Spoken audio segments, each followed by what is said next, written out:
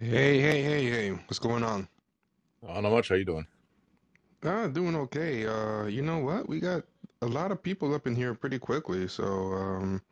I mean, for the sake of context, I just wanted to play the clip really fast. I'm thinking I'm down to just play the clip and then just jump right into the first caller, and then we can give our characterization after that if that's okay with you. Just to kind of Yeah, keep it sure. moving. No. Okay, Yeah, cool. go ahead. Go ahead. Okay, cool. This is about Tiffany Cross, who she's one of the more recent black talking heads on MSNBC. One thing that's kind of interesting about her is I think it's been a while since they had two at once on MSNBC. Like I think they had for most of the time a one person at a time rule. Yeah, Maybe they had it was Al one Sharpton. one Negro at a time. Yeah, it was yeah, Yeah, yeah. First it I was think they Melissa Harris Perry, and then it was uh no, sorry, it was Joy first Reid. was Al Sharpton.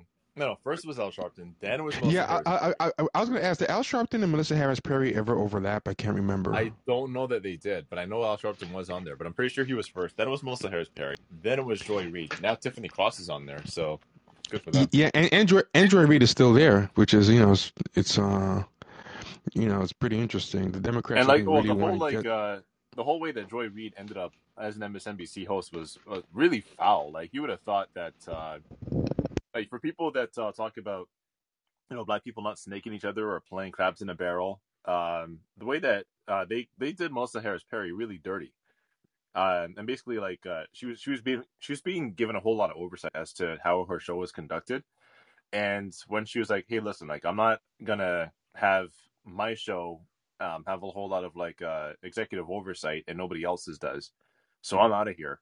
They basically like constructively dismissed her because her working conditions were near intolerable. So when she exits, Joy Reid was like, "Okay, well I'll do it. Like if she doesn't want this spot, I'll take it." That's pretty much how that went. So you would have thought that like for black people, especially like the blue check black liberals who talk about like not snaking each other, not being crabs in a barrel, that they might have said something about Joy Reid taking that spot so quickly, but no, she just got away with it. One thing about Joy Reid, right, to me, is I feel like she doesn't really have that broad a base, even among blue check black liberals. I think only the most mainstream or climby of the blue check liberals, black liberals, really like her. If that makes sense. Like I don't feel like she's like, for example, someone like Angela Rye, I think might have a little bit more of a black blue check base. I feel like um Joy Reid is more like a black person that mostly white people really like, and that white people think has more sway among black people than that she Yeah. really I does. mean, none of these black blue checks really have a lot of purchase in like black communities anyway. But Joy Reid is like, to me, she's Next like level. a female Don Lemon almost. Yeah, that's a great point. That's exactly it. Like none of the black blue checks have a big base among the rank and file, grassroots black people. But I don't think Joy Reid even has a big base among the bougie black blue checks. Really, you know what I mean? Like to me, so I think Tiffany Cross might be more someone that they were hoping would be in that category because I feel like she seems a little bit more in the bougie black circles. But anyway, let's play the clip. It's one of the greatest hits. They played it in 2016. It wasn't a huge hit then, despite a lot of airplay, but they brought it back in 2020. I think they brought it back in the midterm in 2018 too. Was that when that what's his name, Kemp was running in in that state, that white guy that they were saying Yeah, was so yeah, yeah. important. Yes. Yeah, yes, yeah. So it's the blame black men for Democrats not winning thing, which takes the assumption that um, you know the role of black people is to elect Democrats. So moral obligation, and here it goes. We're gonna play it, and then we're gonna go right to the Roland made a really legitimate point here. I will say, a lot of black men sometimes feel like they're ignored or they're put down, particularly sometimes even by black women in the media. So this is not that. But I do hear Roland's point that felt ignored. But you feel ignored, and then you go over to the other side. The oppressed feel oppressed. So then you go and try to align with the oppressor. So I'm not putting black men down, but sometimes it's like, well, some of you Kevin Samuels following Tariq Nasheed quoting people, please look at the truth and see what's happening and get in line with some of the black women. Is majority, like he said, vote Democrat. But that margin of people who can be plucked away from your people and go advance policies that harm your people, I just don't understand that. Yeah, and there's a lot to chew on there, but I will jump to D. Hey D, how's it going? Feel free to Hey, can you unmute. hear me? Yeah, pretty good, pretty well. How's it Hey, going? Trevor. And Q. Yeah, I mean, I'm someone who's probably, I'm not a blue check, but I'm definitely someone who votes for Democrats, but is not like necessarily someone who toes the line and all that. The thing that I don't get about this conversation that I've noticed is like, I don't understand the focus on just black men, because any person who knows any basic political science knows that the men of an ethnicity, whether it's Latin, Indian, Asian, white, black, are more conservative than the women of an ethnicity in terms of more likely to be Republican. So Latino men are more conservative than Latino women. White men are more conservative than white women. So I don't understand why they make it just a black men thing. And it just kind of it actually piggybacks in a weird way to the tweet I saw you have about the, what's her name? Abby Govidan, Hold up, the I'm Indian gonna push comedian. back on that just a little bit. I don't know that that's true. What? I don't know that that's true that men of every ethnicity are more conservative than women because By uh, voting, they are. no, not necessarily. As a matter of fact, like Jamel and Rennie post this quite often, and that's that depending on what questions you ask black people, black men can end up being more progressive than black women on some matters. Like for example, where it comes to let's say LGBTQ acceptance, where it comes to even when it comes to stuff like women's pay in the workplace, it turns out that black men are actually more progressive than black women on that front. So I Oh, will no, no, say I that I that's wasn't not talking. I necessarily I true. I I wasn't talking about I think socially. I was talking about just in terms of like the men are a little voting. bit more Republican than the women of their group. That's what I meant. That's not necessarily true either because in the Florida race when what's his name dude that ended up getting caught like in a Gillum. crackdown, yeah, Andrew Gillum, actually more black men voted for Andrew Gillum for governor of Florida than black women did, so that's not necessarily true. Yeah. I I, I do want to say one thing. I don't think it's across the board true, and I also agree with you on the single issues thing. Like I think a lot of times black men are as socially progressive or more so than black women. But I do think even if it's by a few points, like even if it's a very marginal thing, I do think in general that men are more likely to vote Republican, even if it's by a hair, just because I just think men kind of think of politics in terms of you know a bit more. I don't know how to put it. Yeah, Like I feel like that's one of those truisms that doesn't necessarily bear out once you start parsing the data. Well, I'm talking about more. is I it, guess I'm more so talking about like if you look at the like presidential elections, like Florida, like it was like black men. It was like black men 87% versus black women 90%. So we're splitting hairs really. But I'm just Yeah, saying, even if I lend credence to that fact, I was just objecting to the fact that no one ever says, well, what's wrong with Latino men? They're more conservative than Latino women. It's only a black men conversation. And I've just noticed that. Um, you know, going back to Trevor's tweet about the Abby Govidan thing, there's this thing where sometimes men of color are attacked in ways where it's like, you know, for being problematic in ways, and then there's just a complete pass given to by the same people, whether they're men or women, to white men, because it's like even if 80% of black, even if 20% of black men voted for Trump, why isn't the critique about like other groups who vote for Trump in larger numbers? yeah. Why The is critique cable is news not of only like focusing on the black majority people? of white men that vote for Trump or like the 50% white women that kind of sway one way or the other. But really, what it is, like, I mean, the conversation really boils down to where it comes to other voting blocks. The question is, what is it that Democrats are going to do for them? But where it comes to black people, and quite particularly black men, the question is, well, what is it that black men are going to do for Democrats? Exactly. I agree. I've just always, yeah, and maybe, and I don't want to bash, people or particularly women of color, but I've just noticed it's like, it's just like anything. The same person will be like, well, black men are patriarchal oppressors, and it's like, well, and then you look and that person's like married to, like talks about dating white guys, and it's like, well, white guys are more so. Oh So no, I just that's feel, like, yeah. This U is undefeated.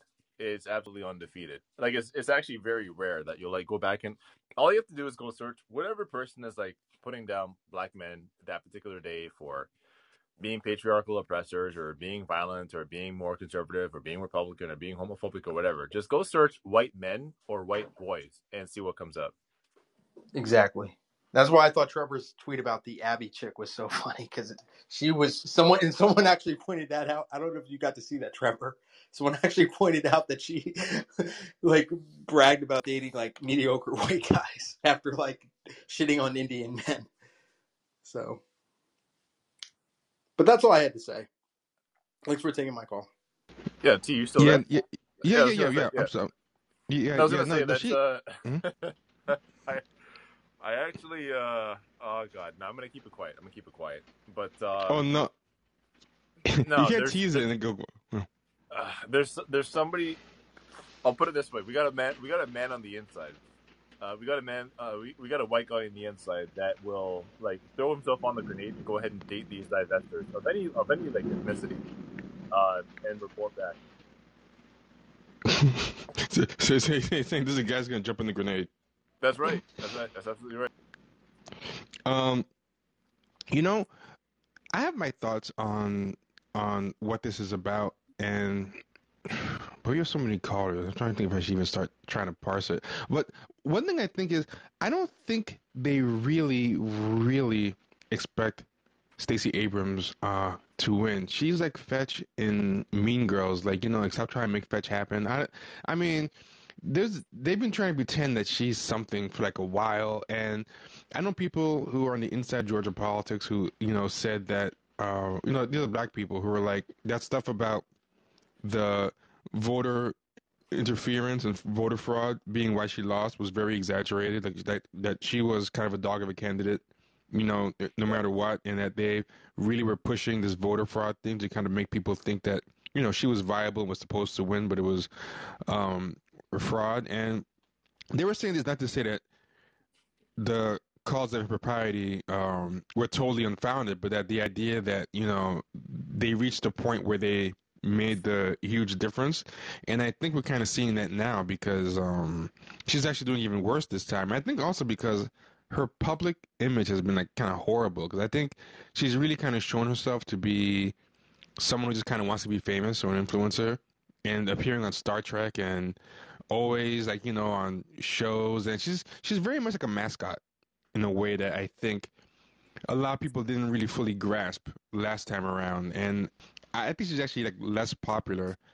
And I don't think this is really about her winning. I think people like Tiffany Cross and the black pundit class, they're not so much doing this for her, but for themselves, because I think they Yeah, feel their fortunes rise and fall with how well she does. Because if they want to be presented as good sheepdogs who can sell to the Democrats that they can. I always kind of joke that these people are like those fake witch doctors or whatever who would stand in front of the waves in the ocean and wave their hands and act like they were bringing in the tide, but they were just moving their hands with how the tide was already going to go and act like they're doing something. I think they don't really have the power to really make black people vote, but I think they were kind of hoping Stacey Abrams would attract a lot of the black votes, especially in a place like Georgia where it has Atlanta in it, and that they could claim credit. And I think they're kind of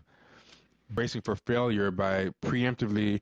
I think they're more trying to preemptively set up their excuse so that they can't be blamed than they are really seriously expecting Stacey Abrams to win and thinking that this is gonna work. Like they know this type of scolding is not gonna actually get black men out. I just think they want to introduce a narrative out there, ahead of time, so that when it fails, the seeds have already been planted.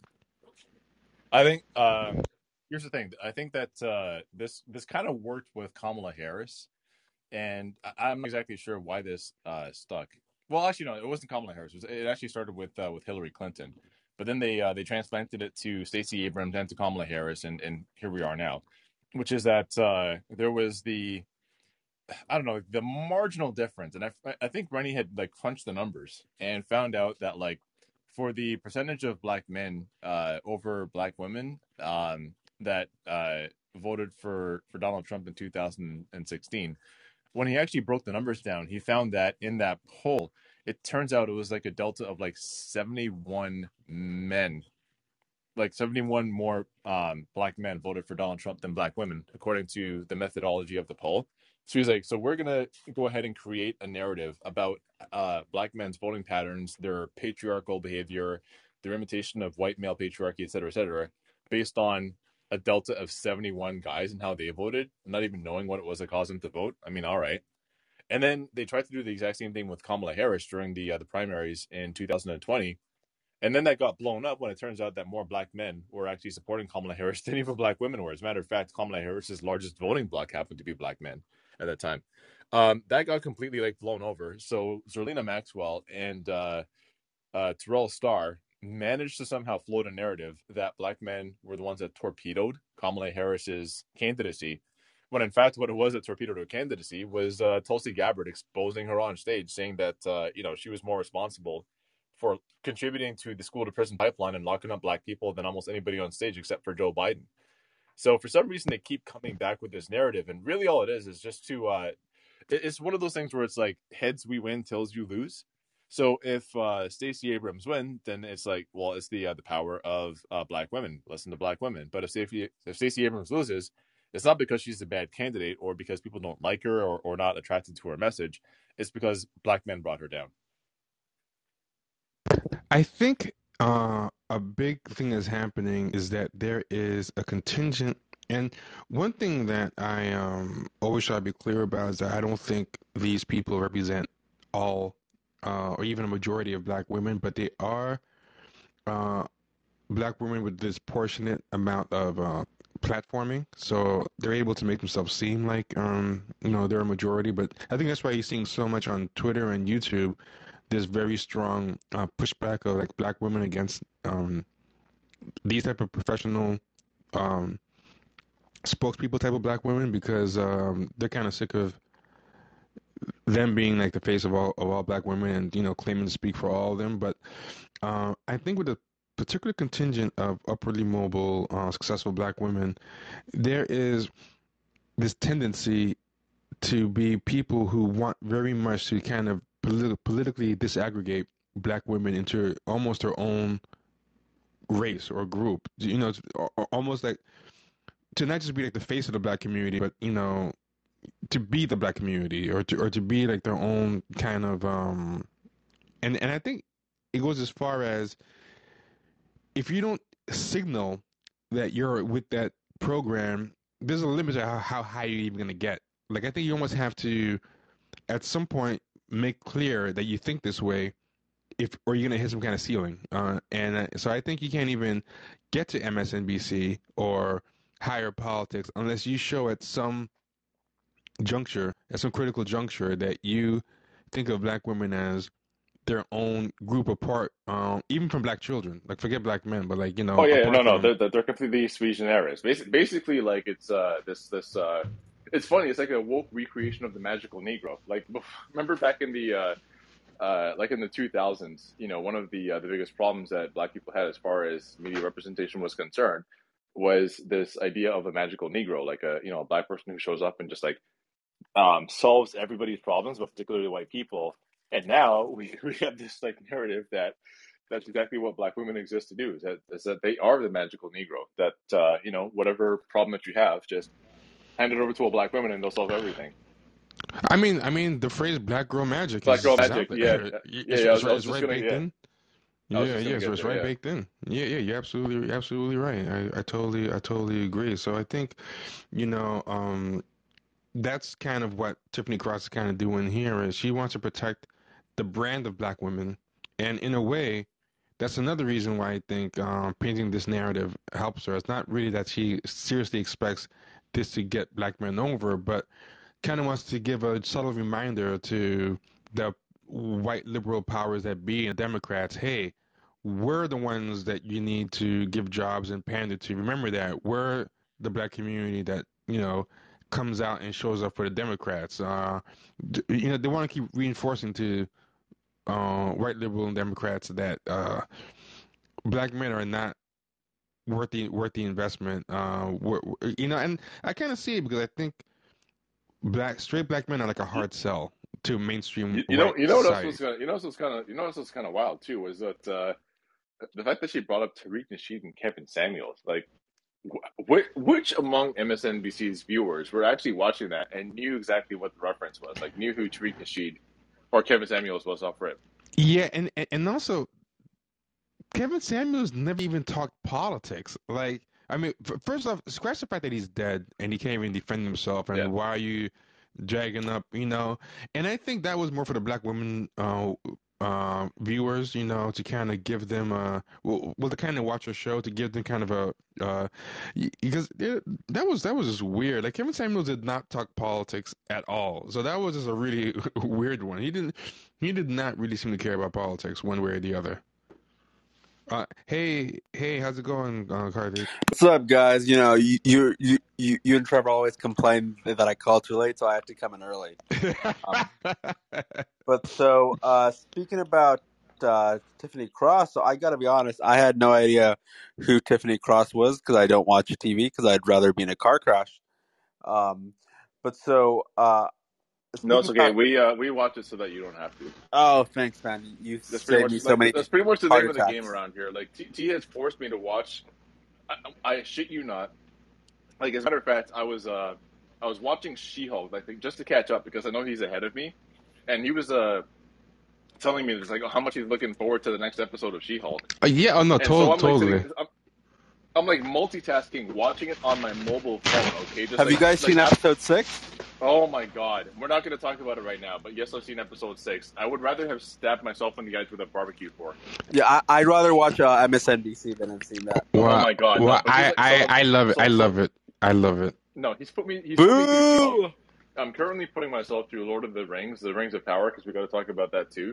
As well as, although like House of the Dragon, I've only seen like 2 episodes, and it hasn't been too bad so far. But like all of the worst hits, I'm having to put myself through right now on this guy's account. Wait. I don't know. I think the balance of scales is tighter than you're giving credit because I've started the Marvel shows because of you in general. So there's been a very tight. But I was I think actually, I but think I I was. was ready to tap out with She-Hulk though.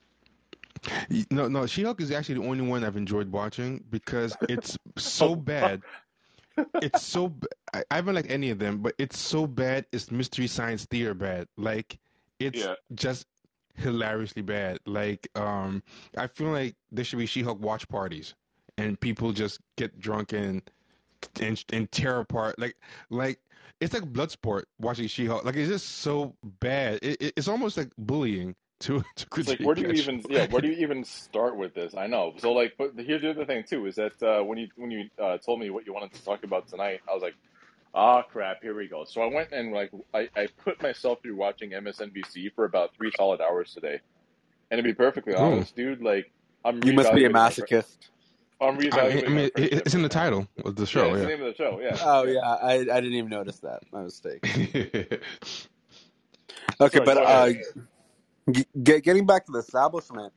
So yeah, I did hear this idea of blaming back black men, and I'd say in this race specifically for Stacey Abrams, it's obvious that like they've admitted that they know that she's not going to win, and people like know a lot more about Stacey Abrams than they did 4 years ago. You know, they know that she sold out to Bloomberg. She's done everything to support Biden. You know, and that she even voted to voted to support increasing college tuition and she's even, I think, in favor of deregulating banks, as she did when she was in the Georgia legislature. Um, but I gotta say, so if I was a right winger, and especially like a racist right winger, I could not have picked better black anchors like Joy Reid or Zerlina Maxwell, because they are such a parody, of what like it would mean to be like anti-establishment, or like or really be opposing the establishment as somebody in news, because they just parrot like whatever the establishment says, and they just do identity politics all day long. Like specifically in terms of this new idea to blame black men. The reason why they're trying to blame black men is because they feel that the establishment, they feel that they're entitled to the votes of black voters, and they can't blame black women because all they do is identity politics. So if they did blame black women, that would be in like sexism in their game. Oh God, I've got like a voice in my ear. Somebody who's actually in the audience listening to us. That's like literally texting me as we're talking. And the funny thing was, like, I was about to say something that he has just said to me, and this is why we're friends, because like he practically completes my thoughts. And that is like, I think the reason that people like Joy Reid and Juliana Maxwell exist is to like, it's not actually for the benefit of like a liberal audience generally. It's actually just for like to convince BPD, like BPD cycling neurotic white women that they actually know what black people think because they don't actually have IRL black friends. Yeah, I totally agree with that. I also think too, like they kind of realize they need to have some kind of performative gesture of inclusion to black people to keep black people from, revolting at all or, pushing back. Like they never want the 60s to the 70s again, ever. They never Oh want the civil no, rights movement to come again. you know how I knew where this was going was when I started seeing, I literally started seeing like people like Vida get this every so often, and when I see it, it blows my mind. But like it happens to people like Mo, like she goes by Thought Scholar on Twitter. But I see this happen like semi frequently, which is where like black women on social media will see some white woman say things that are just going way too far about black men, and they're like, whoa, whoa, whoa, whoa, whoa, like, hey yo, like mind your business, stay in your lane. And also, this is not true because X, Y, and Z reasons. And then these white women will call them pygmies. Oh yeah, totally, totally, totally. But that overlaps with what I was gonna say, but it wasn't like fully what I was gonna say. Like I was gonna say more like um they have to have some kind of gesture of inclusion to black women and not to black people. They can't just shut black people out altogether because I think that creates a little too much unity in the black community. And they never want the 60s and 70s to happen again. And I think they're like, okay, we have to have some kind of gesture of it's almost like a not a siphon, but like a pressure valve. You gotta let some of that pressure out. And they, I think black men scare them too much. Like they don't want to let a big muscular field Negro in the house as a butler, even if he's acting nice, because Yeah. You mean like you Don know, Lemon? Don Lemon is like the safe one because Like he's not going to T sleep like with them. imagine me on MSNBC. Yeah, there you go. Yeah, they Like they no, don't they no, don't. it would not Well, happen. you like But Greenwald, so that'd never be allowed. Yeah, exactly. No, but the thing is that, but but here's the thing. Okay, I'll tell you exactly why they let a person like Don Lemon on, but like I would never get on. Like look at Don Lemon for example, right? He has an argument with this British lady on CNN. It wasn't even an argument. It was basically he got watched. He was talking about like the British colonialism in reference to the Queen's passing, and saying, well, there's a reason why there's many people who don't feel the same way that you do about the Queen passing. They don't feel that same sense of grieving because of British colonialism. And then this white lady turns around and tells them, well, the Brits are the first people in the world to. Great Britain was the first nation to abolish slavery. If you know about William Wilberforce, and it's like he let her talk right over him. And I'm sitting here watching this black dude have a white woman lecture him on the history of slavery, and he couldn't respond to it because he doesn't even know the history himself. Well, and he doesn't care. Like it's like, oh, I got my share now. Others can get theirs. Yeah, pretty much. It's like I can't imagine. I can't believe that a black dude would raise the issue of British colonialism and slavery, and then let a white woman take him to the cleaners on it, like take him to school. I'm saying there's a reason why there's people like that on mainstream television, but people like myself and T don't exist in those spaces because they know that they're going to get that pushback. Well, Don Lemon seems First of like all, like T, when you talk about like the big field, like you're what 6'2", 6'3". I'm 6'3" myself. Like we're both like fairly tall dudes. We don't really take shit from people, right? But like the reason that like you'll never break through in those kinds of media circles is because they know exactly. There's a saying in Jamaican that goes "Duppy know who to frighten," meaning Yeah. that like poltergeists know who to scare. It's like they'll bring the people on that they know are pliant and the ones that will like actually let themselves be lectured to by white people that way, but they will never bring people like us on. I agree, but I was actually go something even more just kind of psychosexual and maybe crass with it. Is I just think someone like Don Lemon is also he's he's older, he's gay, he has a white husband. There's this kind of thing where You can say you it. can You can say it. He's a broken buck. You can he say it. he's not a fox. He's not a fox that's gonna be in the hen house eating the chickens. Like Ime Udoka. What just happened with him is what they kind of fear. I think that's why Ime Udoka is going to be a very hot case. Like he's a straight black man who's an ex-athlete who's been let inside the highest levels of the organization, and he slept with white executives' white wife. Supposedly, they're they're claiming like that's all of like white supremacy's most primal, you know, fears, and this is kind of idea that you can in any conquering class, you can always absorb the women better. When one army conquers another territory, they kill the men, but they take the women. The women are part of the prize. There's something you can absorb Yeah. in. But what do you do with straight men that you conquer? There's always a danger. The rebellion. If you look at like movies like Yeah, Battle no, for Algiers, you slaughter the men, right? You leave the women. You keep the women children. Sometimes you keep the young boys either as like field help or eunuchs, one of the two. yeah, exactly.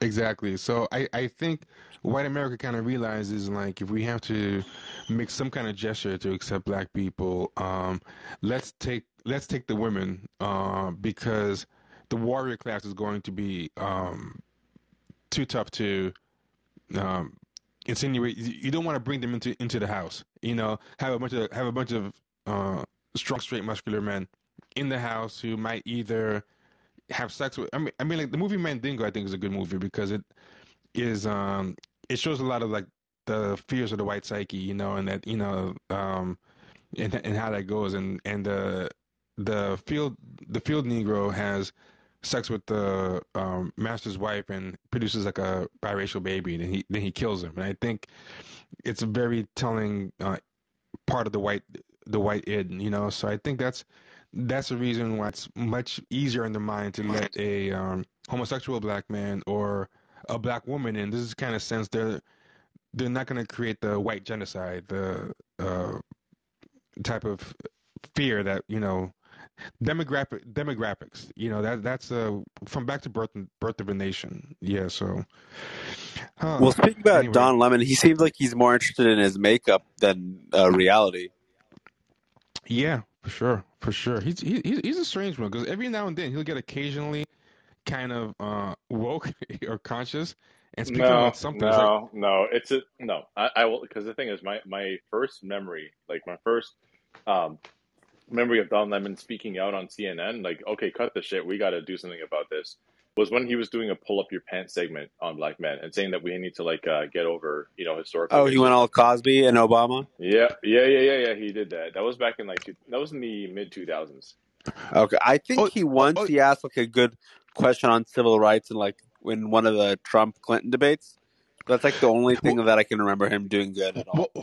well, that's what I mean. 90% of the time, he's what Q described, but then once in a while, he'll just talk to a guest about something, kind of like, against systemic racism. It's okay. What happened this day that made him do that? And then he'll never do it again for like a year. Yeah. A year. It's like a once a year thing that he'll do, and that's almost stranger to me than just someone just my being my Larry theory, Elder or my something. pet theory.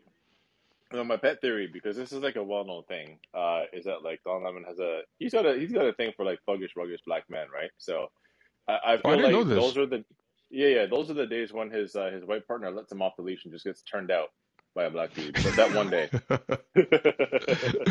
Okay, I moved on from Karthik because I just saw how long the queue was, so I'm going to start moving it faster. But yeah, Karthik, that's the only reason you moved off. You're welcome to come back up later. But hey, Gio, how's it going? Guys, what's up? So, like, what do you think? Like, I guess currently now, like, they actually care about white black men do in this election? Because, like, for the last like 3 weeks or so, right? Like, black man has been trending on Twitter for like 3 weeks straight, like almost, which is kind of crazy to me. And I feel like there's currently pushback over like this whole like blaming black men for everything. Why do you think now like there's more pushback than like past like 2 years or so? Why do you think that? Why now? No, Why not? I think with everything that's been happening, it's too many things at once, right? So like, even though COVID measures are pretty much like being reduced down to zero, people are still dying from COVID, right? Like people are getting like their fourth infection and getting completely like jacked up by it. There's like waves going through schools, but also like interest rates being so high, food and gas prices being so high because of the war in Ukraine that we have nothing to do with, but apparently we're supposed to be affected by it anyway. With jobs being like decent and stable jobs being so difficult to come by, your money not going anywhere nearly as far as it used to.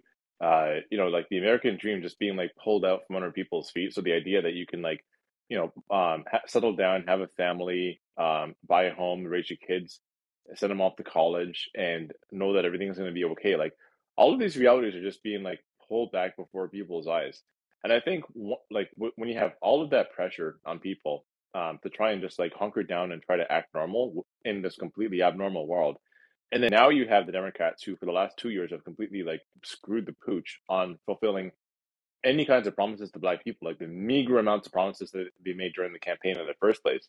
And now turning around and saying, well, it's your fault that we're going to get hosed in the midterms after 2 years of not giving people the stimulus that they promised, um, taking the promise on student loan relief from $50,000 down to $10,000, and all of these are the broken promises, and then turn around saying, "Well, if we lose, it's your fault." I think now people are just saying, "You know what? Like, screw you. We were rocking with you before. We did what we were asked to, and now we have to do even more." I think people are just getting sick of it. I agree. I will also add, but this is related. It's not even really a different point, but more like a different angle of the same point. Is I think in general, people are just really kind of sick of this particular class of scold. I think there was a space and time where this type of lecturing, anti-racist, um, black person was really kind of given the keys to media and allowed to say and do whatever they want, and there was a lot of grace afforded to them. But I think in like the black community, there was a really watershed moment. I mean, I think there's a bunch of moments, but I think one particular watershed moment, and because of the way time moves and it feels like forever ago, so it's easy for us to forget. But the Ice Cube thing, I think, really, really got a lot of people just finally sick of this class of people. Like, because there were a lot of people on the ground who thought what Ice Cube was saying made sense and he was articulate and whatever, and these people were just like rabid attack dogs just going at him. And there was that Fox Soul. Either of you or anyone in the audience see that Fox Soul show where Claudia Jordan and Lisa Ray and all these Yeah, I people remember were, that. yeah, and that left a bad taste in a lot of people's mouths. We did a show or a video on it, and a lot of people were really, and something I think is very underrated. And Gio, you put this in the chat, and I'm glad you did because I forgot to mention it, but it's true. You mentioned that Kevin Samuel's audience, his biggest audience, was older black women, which is so true. And after he died, a whole bunch of Kevin Samuel's inspired black women have exploded, online carrying on his work. I think, ironically enough, black women are The carrying on the legacy Crimson of, Cure. oh God, Oh my God. Crimson Cure. This woman named Dee Trevor's Dee. Trevor's new favorite This wo- person. Yeah. yeah, this woman named Michonne. There's all these people. There's going on, and they've got a lot of views. And I didn't even like Kevin Samuels that much, but the people who follow him, like, I find them like so funny. But um, there was a moment, I remember this moment, and it was a moment where they said the quiet part out loud, and I think in a way that really kind of disturbed people, where he was like, Ice Cube's like, I want to do this thing for black people and get this stuff for black people. And then they were like, what about black women this, black women that? And Ice Cube said, aren't black women black people? And then Yeah. some of them said no. And then not all of them. I What? think these two What? said What? yes, yes. And I think That I did not see. a lot of people were like, "What?" And I think in their mind they kind of like try to think that like, no, we want to get stuff for black women, not black people. These certain types of media, are and I turned off a lot of people, including a lot of black women. And Gio brought up the point that most of Kevin Samuels fans are actually like black women, and that's the thing. A lot of, I think, black women are not just black men, even though they want to paint it that way, they have to paint it that way because if they let their white liberal handlers know that, hey, it's not just men, but even other black women don't really like us, then they're kind of making themselves obsolete and not needed. You know what I mean? They're kind of showing their own weakness as mascots and sheepdoggers. Yeah. So yeah, That I think in general, there's an anti woke thing Can I that's just happening. add one more thing? Go ahead. Oh, please go ahead. Yeah. And that's that. Like, man, whatever. I hate to say this, you know. And by the way, like, if anybody's gonna accuse me of being a homophobe, like, you go right on the head. Okay, my bisexuality protects me from this, but like the progressives, the Democrats, like the they're so soy. They're so they're so limp-wristed and they're just so effeminate. Q, And it's like, Q, you don't have to dog, no, apologize. okay, no, You do dude, not it's have it's to apologize because I'm not even going to go into it. It's just, let's just say it like this. There was a local politician in my state that almost got canceled for being on a hot mic saying that he didn't even say anything disrespectful. It was basically, he said he found Representative Tlaib attractive and the most respectful, safe. You know what? I'm not going to yeah. it. But I digress. Now, going to what I've No, no, I'm just trying to say that these people are like, I can't stand listening to them. I don't want to be associated with no, them. I If agree. if I I was if I was understand. if I was a, if I was a Democratic voter, I'd be embarrassed. I'd be like, yo, these are the people that are representing me. Like, if I have to vote for these people or I have to like support these kinds of media figures, and these are the people that are representing me, it's Q. not a good look at me. I'm sorry. Yeah, No, no, I agree. I agree. But here's Q. Let's break down a little bit why, because I'm going to segue yeah. into what the point I wanted to make. I think the problem you and I have that we aren't able to put into words, and I've had a lot of time to think about this, and I will just be honest, six bowls deep, but I'm a little even now. I've had time to think this over. I think what the problem is that the Democratic Party since Clinton has quietly tried to like de what am I trying to They say? demasculine. Well, no, I shouldn't even Not say not it. no no Not not even, not emasculate even, like no, no, no no, not no, no no, no no, no no, no no. no no no no You're no not, no you're not gonna say it, but I will. I was about to say no no demasculinize, no but no it's worse than let that. me I have a They've very actually specific way emasculated I'm themselves. going. Okay. No, No, they like there's a have no, specific way no. I'm going. Gaddafi. I'm just I gonna can say it. point let Like me they have made themselves into capons, is what they've done. But go ahead. Yeah. Q. What I'm trying to say is this: it's you're right, it is, but it's in a very specific way. And I've noticed this because you're talking to someone who's born like in 1991. So when I became more politically aware was around like September 11th, 2001. So I noticed these things, and what I noticed was into the 2000s, and I noticed it starting with Kerry. What it was is they've tried to like Sorkinize a lot of the masculinity. Like it's tried to like put but they've tried to make it like almost a platonic ideal in sort of a way. Like you get what I'm trying to say? Like there's trying to like put there, but it's more like I feel like even in Aaron Sorkin's masculinity is way too toxic for where we are right now. You Yeah, know, but they're because trying to like reverse engineer it into something woke. That's what they're trying to do, and it's failing horribly, which segues into the main point I've been thinking about, which is this. I think the real reason why you see so many of these, uh, Democrat, what you say, talking heads, women ones, I think the real thing that they're trying to like fight cognitive dissonance wise, and this goes to an ongoing point that me and Q have gone about a common enemy of ours, Rod from the Black Guy Who Tips. We've been over this a Oh million my times. God! See previous episodes for exposition. Listen. Anyway, but I might be bi, but he's a faggot straight up. I'm sorry. hey! I did not say that. I'm Don't put sorry. the words I'm in. sorry. No, that's okay. I said it. I'll stand behind it. Nigga, if you don't. Anyway, No, back to my it's okay. point. I said it. I will stand behind it. Go ahead. Yeah, so Brett, you know what? Anyway, back to my main point. What I think what they're realizing is the cognitive dissonance that they're trying to like fight off is I think they're realizing at their level the only black men that they're letting into these like the socioeconomic situation I realize is also dealing with a lot of the divestors. I realize they're mad because all the black men who would have been like, I guess you could say the bucks or whatnot, if they are smart enough, have enough money, they don't have to be monogamous. If they want to go be a fuckboy, they have the money and resources to do that. So really all they're left with are pretty much like the already like infantilized man. I didn't want to say I want to say like infantilized because there's a very specific type. Like, yeah, you could say emasculate, but I'm talking like the kind that are like Rod. Those like big baby Huey motherfuckers who are like I'm sorry, but he is also emasculated. I don't really know which other way to put it. okay, You can say No, no, no, no, infantilized. no, no, no, no. hey, Yeah. I hey, agree. I do, do, agree. I do, agree. do you guys know? Do you guys know he's in a writer's room for a TV show? Yes, I know. I Uh, know. A podcast I listened which to. one?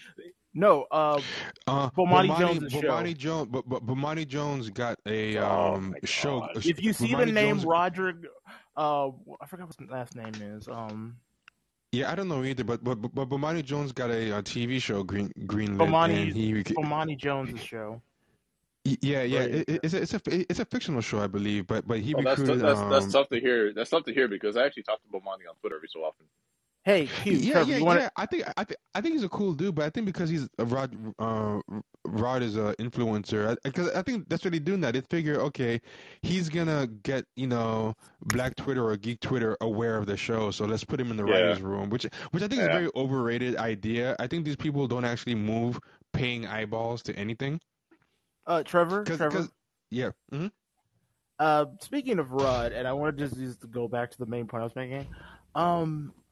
Fun story, and this is coming from somebody who used to listen to the show in the early years, so I remember this. The episode is probably behind archives, definitely has to be, but I remember this very clearly. There was some random like sports morning show podcast, I guess, called Luke Dog in the Morning, and I guess one of the guys found his show, and they were making the same obvious arguments that he's so emasculated. They made this joke that everyone makes that Karen beats him and his fucking white dudes, which is a crass joke even by my standards, but the joke exists nonetheless. I don't like it. It's fucked up by my standards. Moving on. I shit you not. Rod, live on the air while live streaming this show, took the recording of him listening to that and then sent it to that guy's job and on the air called this guy's job.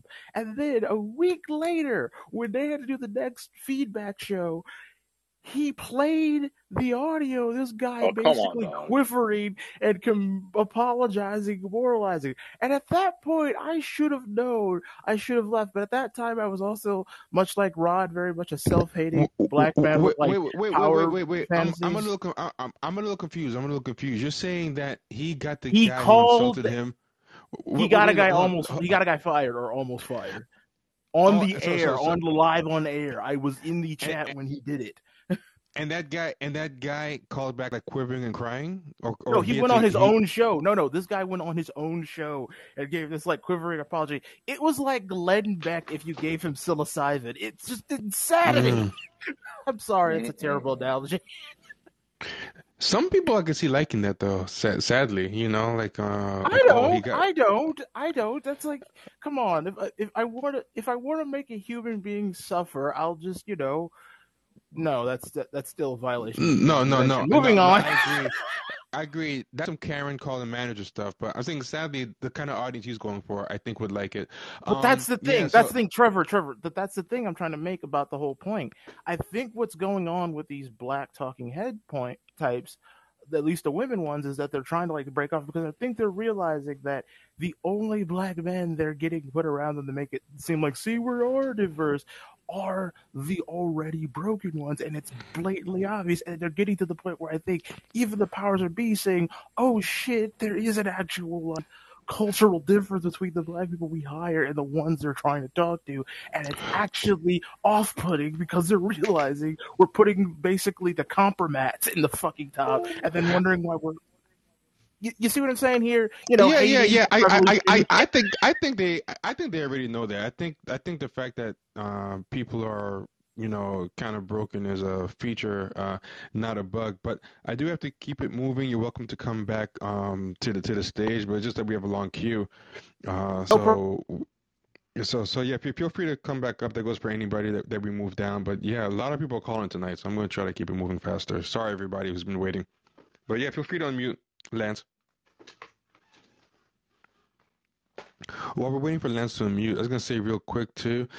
I come to the conclusion that something they really want Stacey Abrams for is not so much to really win. Like if she wins, it's kind of a bonus. But I think the more I think about it, 'cause I was like, why are people, still investing in this kind of dog of a candidate? I think there's a hope that she'll register and get and activate a lot of black voters, and then they can use those black voters for a white election down the line. You know what I mean? They'll have them ready Hey, and activated. So she's there to kind of increase the voter rolls of black people at this point, more than to actually win as a viable candidate. can you hear me Hey now? Actually, Lance. question for you. Did you want to run the Jason Johnson segment as well? Oh yeah. Thank you. Let me run that one next, because yeah, there was a. Thank you. I should forgot about this. Jason Johnson was brought back on to do a follow up thing, and I think this was kind of because of the backlash. He kind of realized, okay, this backlash went so bad, and again, I think it's because post Ice Cube, a lot of people have been kind of sick of this, and it didn't go over as well as it used to. So, Jason Johnson came back on the show, and this is what was said by Jason Johnson when he came on. And Lance, when you were unmuted before, for some reason it didn't seem like we could hear you. So hopefully you can fix your audio before we finish this clip. All right, but we'll Hey, get can to you hear you me after now? this. Oh yeah. We can hear you now. So just hang tight, and then after we Can you play the hear me? clip, you And can. I'll mute. If you can hear me, I'll just mute and wait. Yeah, Cool, yeah, thank yeah. you. We can hear you, so just mute. Okay, perfect. Okay, great. Issue has There been are a few. there are a small number. Yeah. Hold on, to get to the beginning. Okay, here we go. Black men get blamed, and black people in general get blamed for failings on the part of the Democratic Party. Yeah. When policies get passed, when statutes, when candidates get elected, it's like, oh, the black people didn't turn out, the black people didn't turn out. And now it seems to be focused on black men. African American men are super voters for the Democratic Party. Yeah. You don't have a lot of people going to Brian Kemp and going to DeSantis, but the issue has been... There are a few. There are a small number, Yeah. but let's be realistic. The vast majority of black men are still voting for Democratic candidates. But the question, and the thing I hear from people all the time is important, is what has the Democratic Party done for black men? That's a fair question. That is a fair question. Yeah. And I think if Democrats spent more time talking about this is what we've done for brothers, this is what we've done for the working class guy and the guy in the C-suite, you wouldn't have these problems. And it feels like it's setting up a blame game so that if Stacey Abrams isn't elected and if Raphael Warnock ends up being defeated, black men will be blamed when in fact most of the time they are supporting the Democratic Party, even if the Democratic Party doesn't always support them. I gotta You say, see what that's Tiffany very Cross tried to do surprising. there? No, Oh it yeah. is. It is actually. Here's the thing. I kind of feel like after he got duly chastised for going after Breonna Joy Gray that one time, And I feel like after the whole Ice Cube shit that happened back in 2020, I feel like Jason Johnson might be coming around. I don't know about you. Oh yeah, yeah. I think he had a pretty hard time, and who knows what that does to a person. But he's had a brutal past 2 years. Starting with that, even before that Breonna Joy Gray thing, he was constantly getting dunked on. You know what I mean? I think Yeah, when he was he trying to on say the when he was trying to say that oh, we shouldn't call billionaires oligarchs, only Russians are oligarchs, and then people were like, bro, what the fuck are you talking about? Like he was getting like styled on every other week.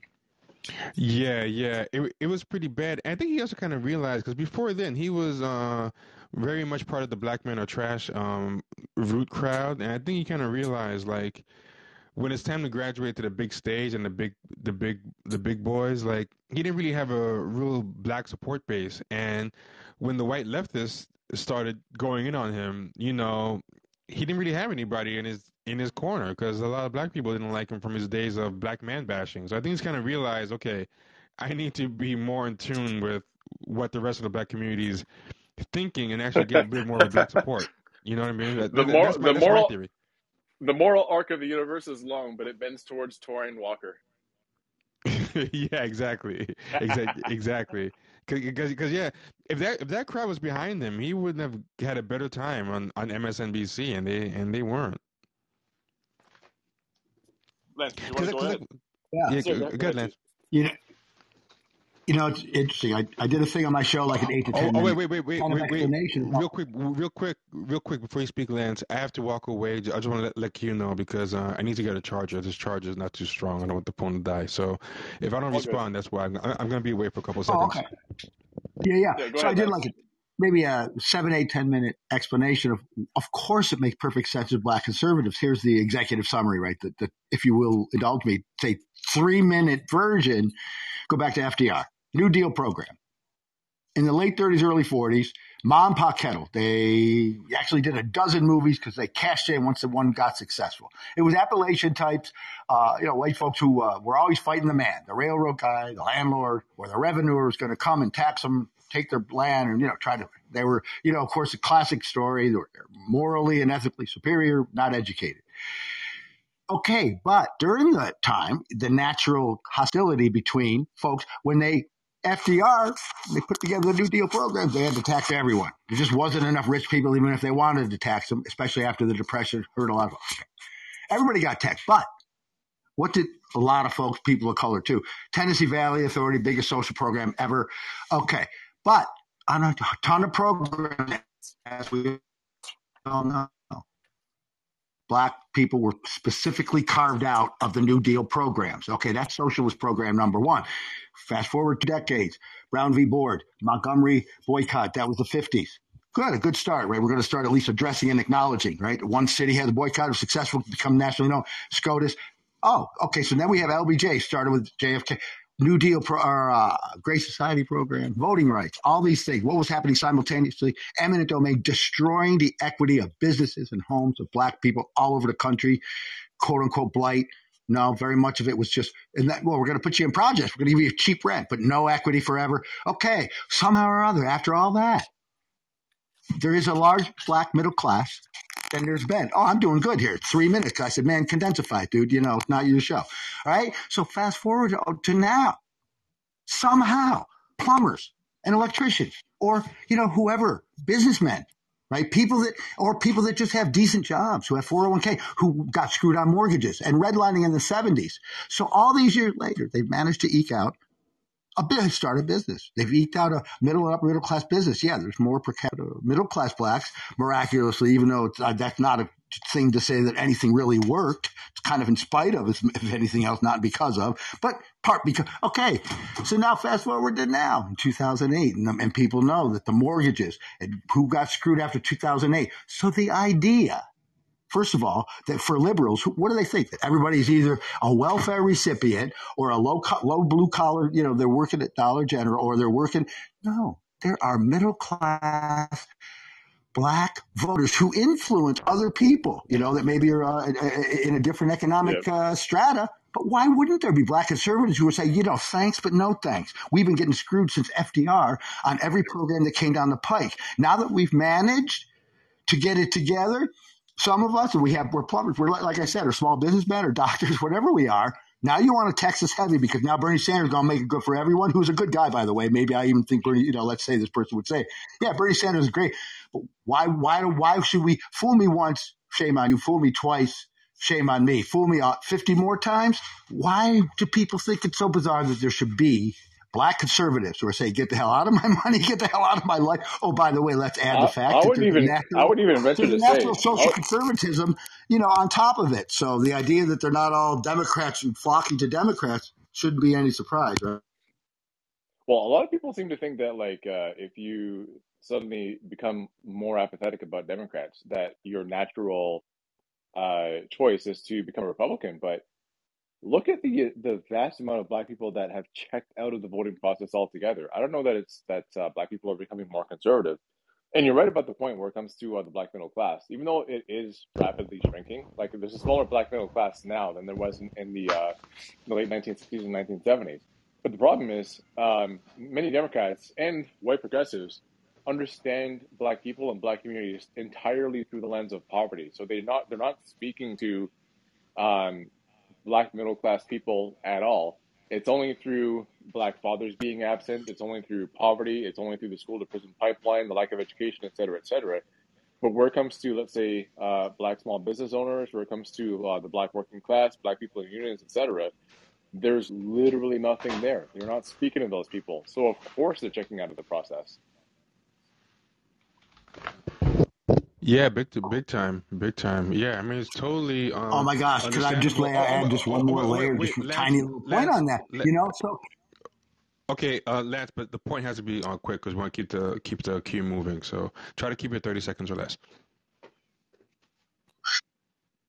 right, because Are it you there? wasn't going Oh, to there be you a go. back and Okay, cool. forth, so I'm going to lay one more point on and get the hell out of the way. But so, in Okay, terms of cool. Republicans that are honest business owners who have true meritocracies, they're not all racist assholes. I'm not trying to defend Republicans, but in terms of the soft, low expectation racism of Democrats, which is exactly what you were talking about, where, well, they're all poverty, they all need help, no, they're strong, intelligent, college educated businessmen sometimes who don't want nothing to do with your left wing politics. Thank you very much. They're not just looking for a handout or ignorant or whatever else. So yeah. Yeah, well said. Thank you so much. And we're just going to move on to the next in the queue. And as we say to everybody, you're always welcome to hop back in the queue if you have something else to say. But we have, I can't even read from here. Oh, yeah, Jameen. Hey, how's it going? Pardon me if I butcher your name. Did I say it Yeah, correctly? I wasn't sure. Yeah, Wow, Jameen? you said can you hear me? Yeah. yeah, we can hear you. You said it right the first time. That's a first, bro. Oh, great. I'm glad. I should Right. have kept my mouth shut instead of adding the second Yeah. wrong time. Nah, but yeah, right on. by all means, go ahead, man. Glad you're here. All right. I thanks for having me. Stacey Abrams, for context, I'm a half white, half black male. So just to give y'all that. Stacey Abrams, Tiffany Cross. They're tools of the Democrat, or they're tools of the status quo, period. Black men voting. We shouldn't until we get tangibles. No tangibles, no compromises, no vote, period. I am going through the orientation process with the Black Panther Party of Washington. So I am definitely socialist, Marxist leaning. And the caller before me was dead on. They give us nothing, and they haven't give us nothing for, this is working on 500 years. So people are finally starting to wake up. I do see some of the black community talking about going Republican. I have seen that in black spaces for sure. But the majority of us are checking out, and hopefully they are coming out of the mind frame like myself. Get out there, build your community, strengthen those around you, and figure out solutions. Let's talk solutions, not about people. To an earlier caller, I definitely would like to say the people, the black man, period.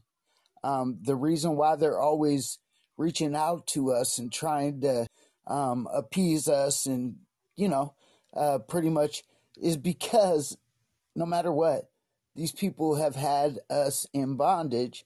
And like the earlier caller said, redlining and Jim Crow and everything else that has been done to us by this government is horrid, So I that's why they always are trying to reach out to the black community, even though, in my opinion, it is not really reaching out to the black community.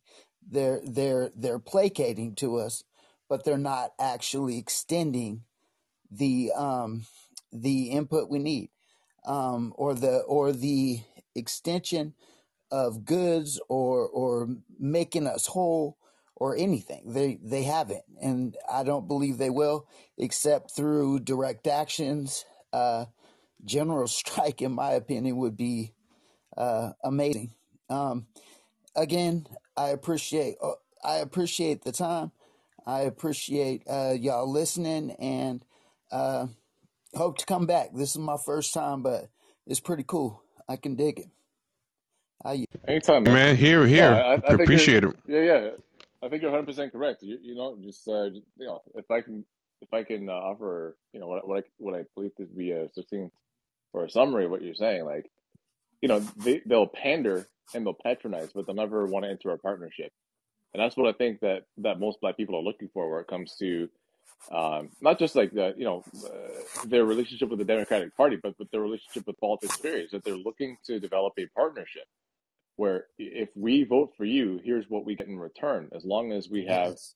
a partnership of equals. But that's not what black people get from politics. What they get is either pandering, you twerk your way to the polls, Yeah. or like I don't know if you saw that, like the strippers that were there was like some strippers advertising polling back in 2020.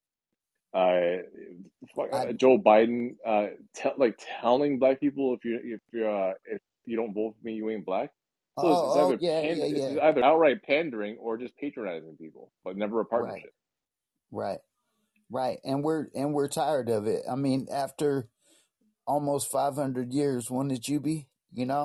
I mean, that's just, it's reality, and we've always been stepped on. But yeah, man, I hope I articulated that swell, and I'm glad you felt it, man. Yeah, yeah. Thanks for calling. We're gonna move on, but you're always welcome to come back up in the queue and speak again, or to speak in a future show. Look forward to hearing from Yes, you sir. again. All right, Yes, be sir. good. You as well. Uh, I want to ask something real quick before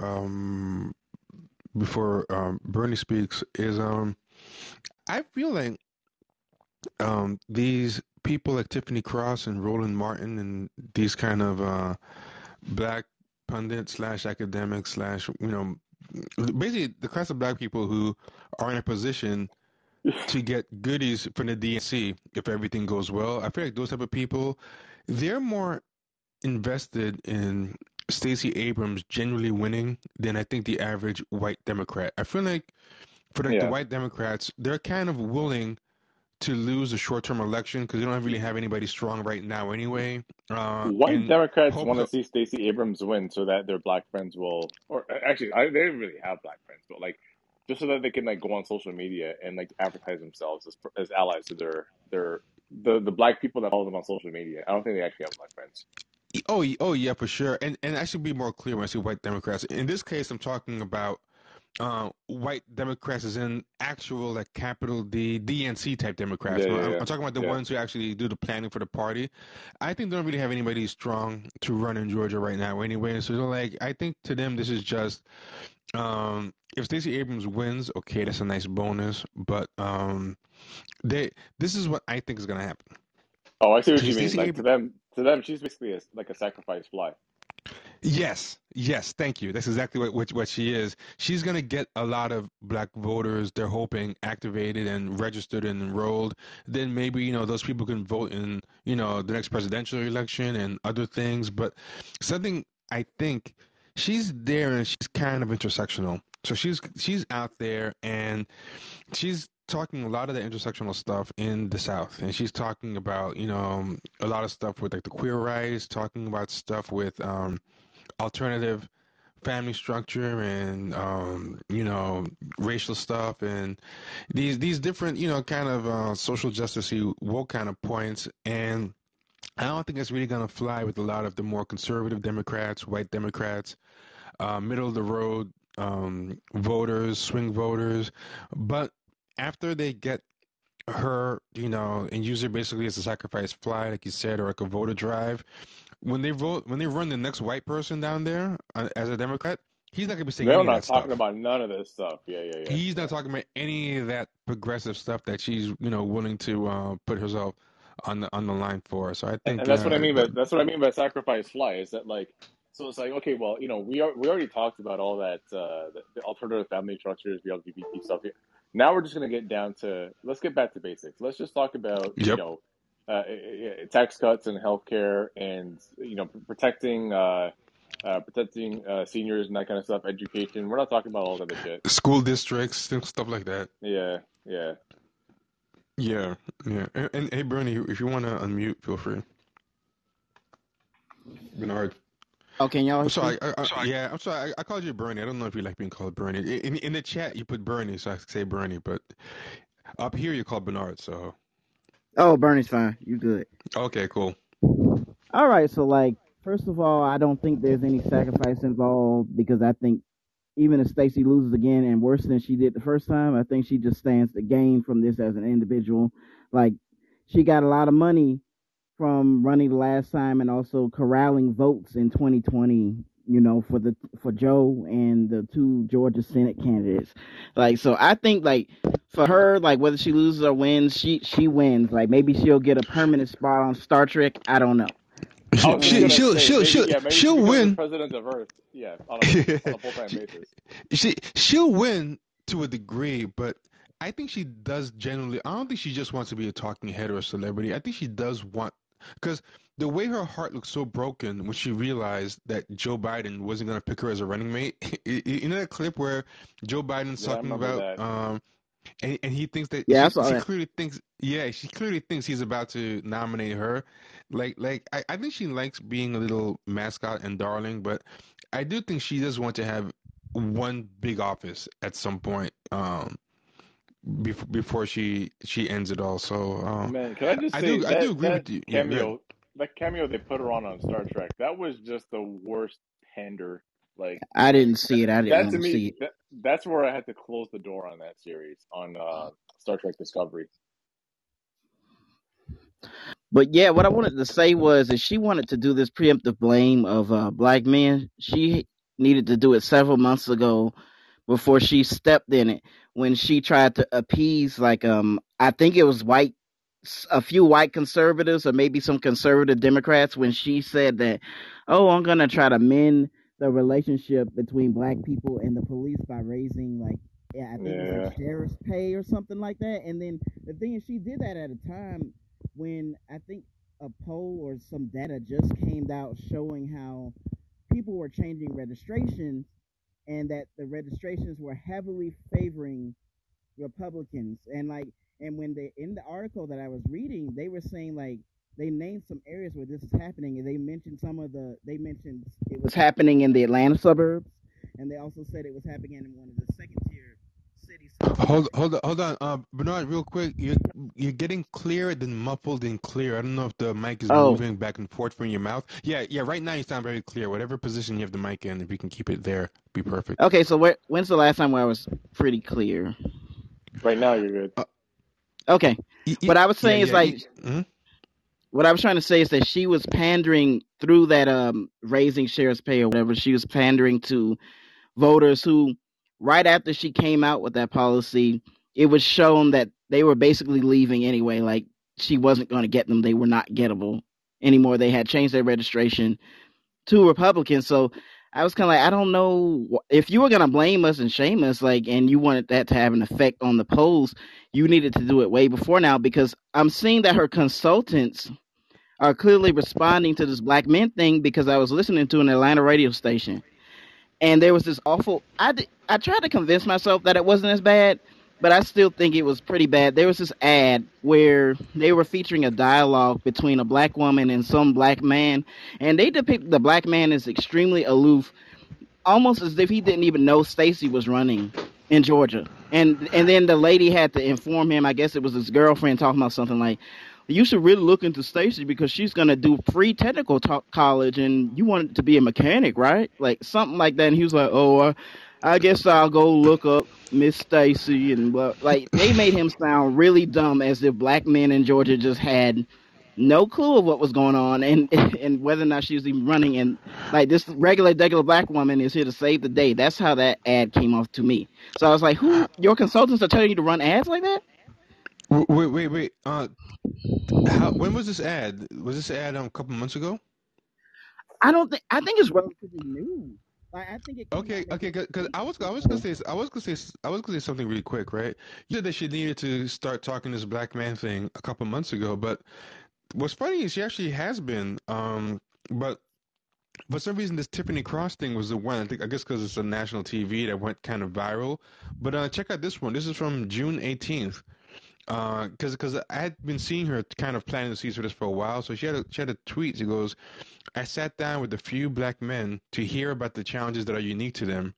Black men deserve to be seen, heard, and represented. As governor, I will work hard every day to ensure they have the opportunity to thrive in Georgia." And this is the ad. I'm gonna play the ad. You can't see the visuals, but you can hear it. Let me know if this is the same ad you're talking about. What do you want the next governor to know about what leadership you need? As black men, there's so much pressure to be great. A lot of times we don't have anybody that is speaking up for us, and I believe that you could serve as that person for us. That's the job of the governor, to be in this together, especially for black men in a moment where so much is arrayed against you. The moment that we give up our hope is the moment that we lose every single time, and I feel that you are just another breath of hope for us. Thank you. And that was the whole thing. But what's funny about it is she didn't say what she was gonna do for black men. She said, There "Hey, was black nothing men." there. There was Yeah, nothing there. I haven't heard that ad, yeah, T. yeah. So she's been trying to pander to black men for a bit, but there's no promises. So if you listen to the Thank ad, she you. goes, hey black man, I know you You need have to it. be seen and heard. Yeah, I know you have it really bad. What do you need? We have a pressure to be great, and it's hard. But that's what I like about you. You're wonderful, and you're doing everything we need. Well, thank you. It's like, wait, you just paid yourself a compliment. You just had to add to just say that you're everything black men need without giving any type of promise as to what it is. And it was just basically you praising yourself. So then on June 30th, she was with Big Tigger of V103. Oh Big Tigger, who used to Lord. host Rap That big City. ticket down here causing trouble. Can't he go back to New York? Like, God damn. Yeah. I think he's from the South though. I think, isn't he? He might I be, thought he but you was. know, most of his stuff before he came down to Atlanta, like, was He was based New in York New first. York. Yeah, he Go was. back. Uh, June 30th, in 2022, he hosted a town hall discussion with Oh, Stacey Abrams. This is June 30th, where they had more than 200 black men, discuss their role in current Georgia, and she had an event with them, like 200 black men, and she was talking to them, and I saw pictures of it. There's a lot of black men there, but I don't really know what came out of it. It's just this ad, even not an ad, it's just a quick article. So I wasn't able to hear how well she I don't think it was went able. well, from what I heard. but Yeah. but like what I'm trying to say, and I'm mad that you played that now, T, because I don't know which ad is worse, that one where she offers nothing, or the one where she depicts the black man as aloof and says something about technical colleges. And the funny thing about colleges in Georgia is, like, you got to keep it real. I think black people are funding like the scholarships at the major universities because we use the lottery money to fund the scholarships. So you talking about black and poor folks basically funding like wealthy students who go to UGA and Georgia Tech. And those are like, you usually think of public schools as like kind of middle income, but no, like UGA and Georgia Tech have like median family incomes like close to elite private schools. So like you got black and poor folks paying for, I don't know, Becky and Sarah Jane and whoever, like not really that many black people to go to like these major state flagships or technical schools. So I'm kind of like, well, is it our tax dollars and our lottery money also going to make these, technical colleges free? I just want to know, like, are you really giving black people something, and are we the ones mostly funding all of this? Like, I don't know what she's trying to do. Like, and she has no chance as far as I'm concerned. So I have no hope for her, and I don't know why people are trying to blame us for that. Like she did, because like the thing about Georgia is like it's the freaking South. Like we're used to having Republican governors. Like what do we need her for if we're like in a black enclave, and if we want to do politics, we can mainly do it through like local politics, and that might actually have more of an effect on our everyday life than like Stacey Abrams milquetoast policies, which kind of pander to conservatives and more like centrist Democrats anyway. We're not going to even talk about how whether or not they address like the Georgia's, kind of false black middle class and whatnot, because the Democrats aren't interested in speaking anything about that, and neither are white progressives. Like that, those previous callers said, like they both of those tend to focus on just poverty when they could, and I think they could actually offer something to say like a black so-called middle class, because one thing about if you go to places like Georgia, or even if you go to DC and look at like their black middle class, it's not really that stable. So maybe you could talk about things that might stabilize their businesses and stabilize their neighborhoods and actually give them real access to resources versus just like you kind of get to live in a nice home with a nice lawn and not be homeless, but you don't get good schools, you don't get good amenities, you still have to commute a long way to get to a job because all the good jobs are in white areas or in the central business district, stuff like that. Like there are ways to talk to middle class people or middle class black people in a way that might be appealing to them. Unfortunately, I do think that you'll have to spend time convincing them that they're not actually middle class, that they just have high income. But um, I think that's worth something. And Stacey and Warnock, man, they ain't doing nothing. Like when they get defeated, I'm not gonna shed a tear. And I think only my boomer parent and my aunts and uncles gonna shed a tear, but I ain't shedding no tears for that.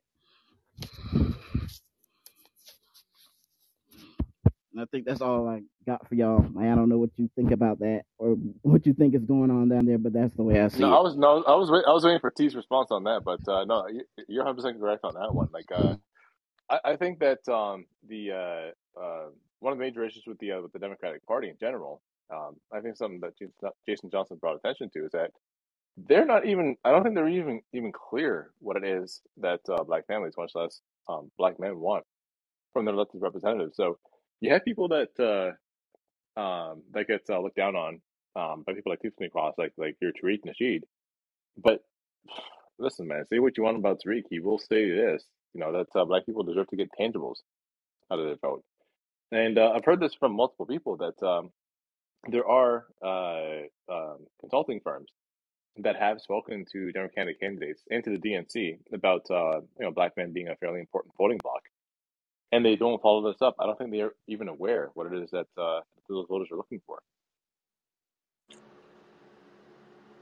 Hey, Joe, you can go ahead. Something I'm gonna say real quick is I feel like they're trying to bring. I feel like they realized they overstepped and it backfired with what Tiffany Cross did, and the Jason Black thing was an attempt to kind of maybe walk it back. But I think even then, like you pointed out here, Tiffany Cross still just couldn't fully just fall back. She still had to kind Well, of hit the there are a beehive. few.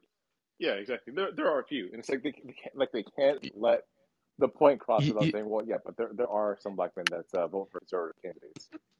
Yeah, even when they need them, they still can't help throwing in an insult. Even Yeah. as they're begging, it's obnoxious. But yeah, go ahead, Joe.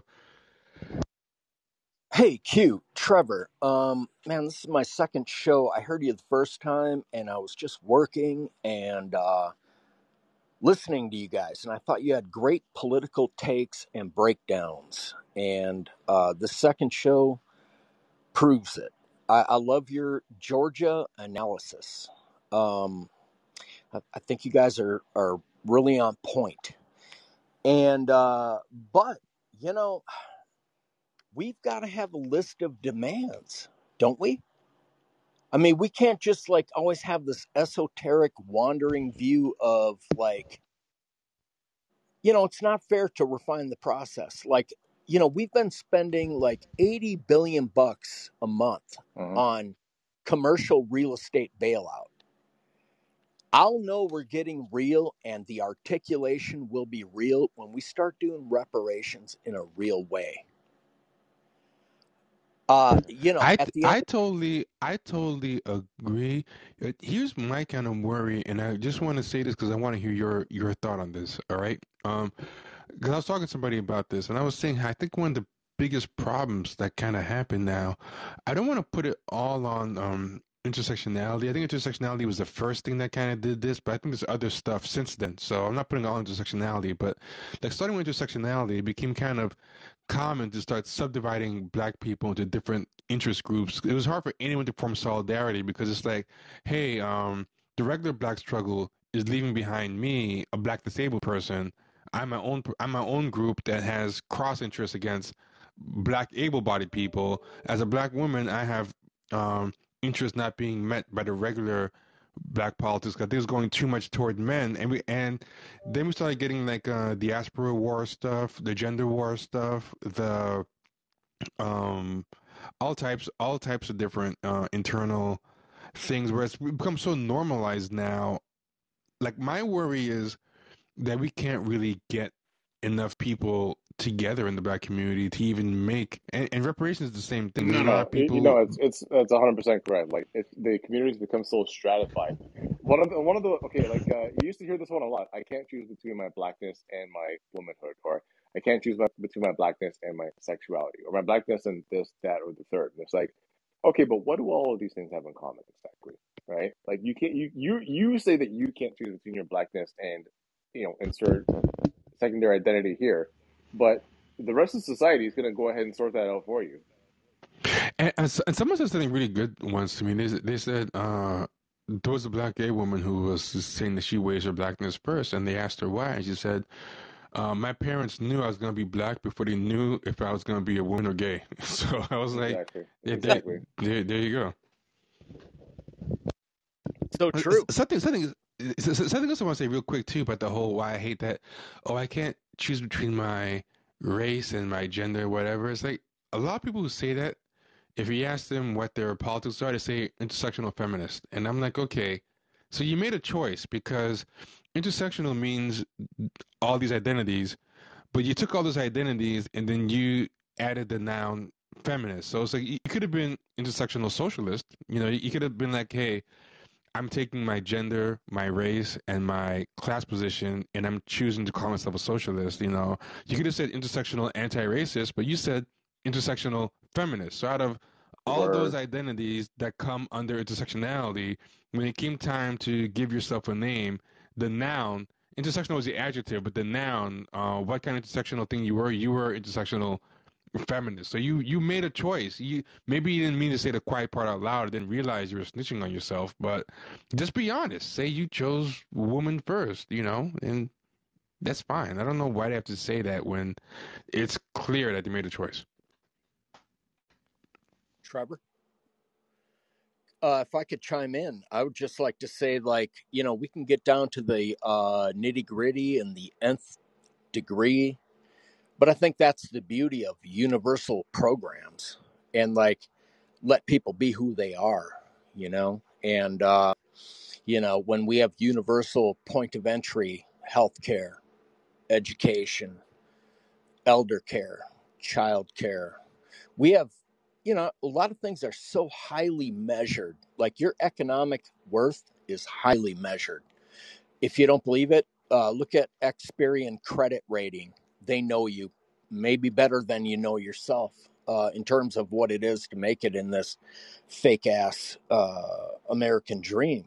But I think there's a lot of because people are so, it just seems like communities the Black America, by the way, has the highest medical debt per ratio. They're 13, 14% of the populace, and they have the highest rate of medical debt.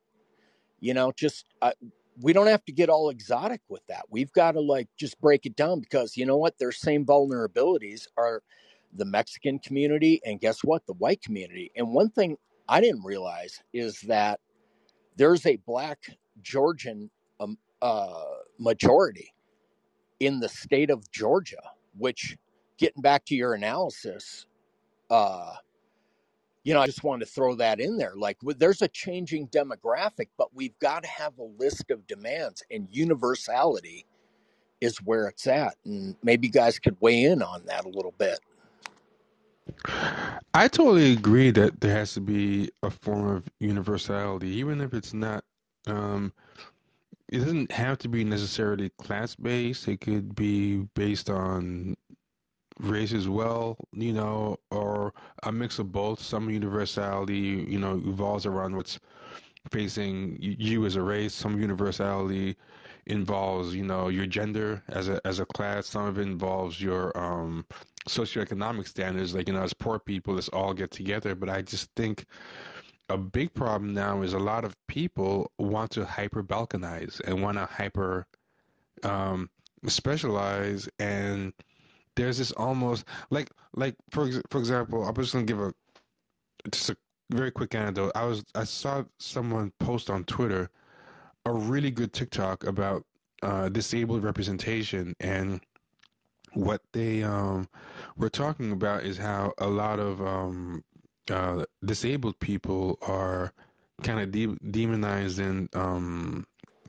media, and like what it is like a lot of times like someone who's like evil, the main way like they'll know they're evil is like they're born with like a weird appendage, or it was a very interesting thing. I was like, oh, this Right. is really interesting.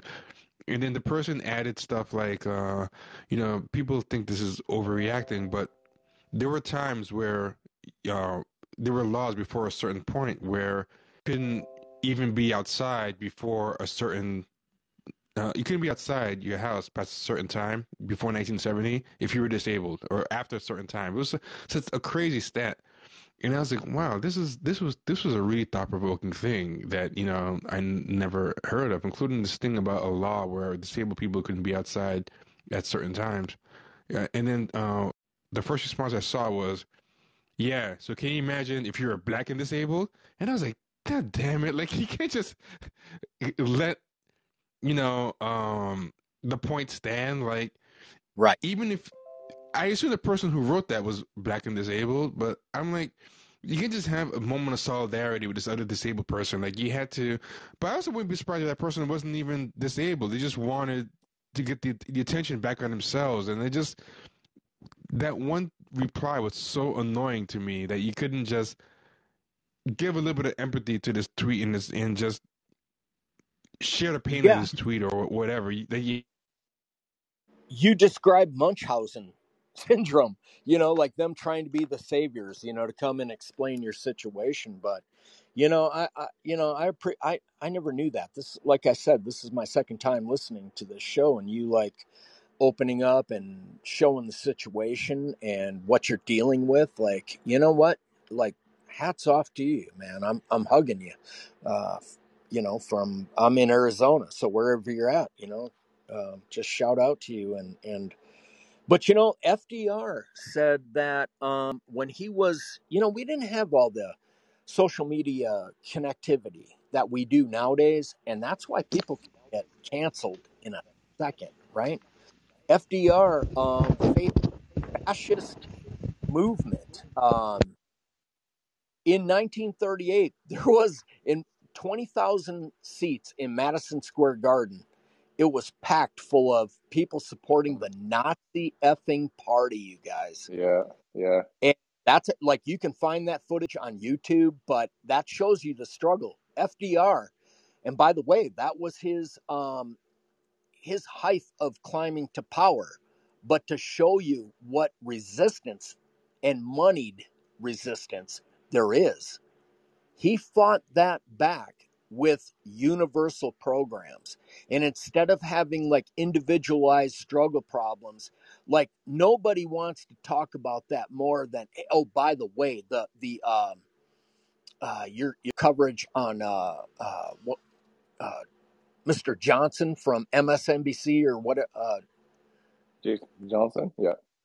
Yeah, I mean, that was spot on. I mean, talk about a guy who would love to like capitalize somebody's individual story and never talk about the broad spectrum problem of the black community. And I'm kind of sick of that. I'm over this. I love the FDR. I love the broad blanket. Give me the universal coverage of everybody. Let them the common, everything is exacerbated in this economy. Like if we can't read, like what's going on, whether it's student debt or whether it's car loans or whether it's credit card debt or whether it is just you don't have elder care. Black community is super underrepresented in every single measure to a degree to where they come and pander to you.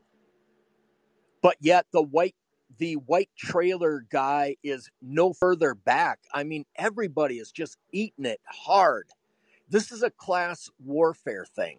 This is not, and we all have individual stories. I don't want to minimize anybody. I appreciate you sharing your struggles.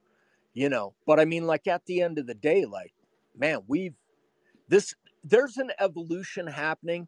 You're not going to find it. Listen, man, and to, God bless Lance, God bless some of the other people who are just saying, the disgruntled features of nobody is worse than this common Democratic Party, the corporate leadership. We've seen it. It's stench laden. It's rotten. It's core. It's just, but the lead. Are you going to go with James Clyburn or are you going to go with Christian Smalls? I got news for you. Smalls, I mean, and I think that is like a clear distinction of where we're at. Can you wait it out? Yeah, it's been 400 years plus for the Black Americans. I don't say African Americans because it's such an insult. The original Americans are Black America. It's just the most horrid conditions that thing came. The funny thing about that too is that that phrase African Americans, that was actually Jesse Jackson's Rainbow Coalition that popularized that terminology. Yeah, they didn't ask anybody from the Black community about that, like whether that's the way that they want to identify. That was Jesse Jackson in the 1984, if I'm not mistaken, Democratic primary. Yeah, when 88. they popularized that phrase. When, 88, Jesse yeah, you're right. It's 88, yeah. Against Pat Robertson and Pat. What was the other guy? The conservative weirdo on Fox News.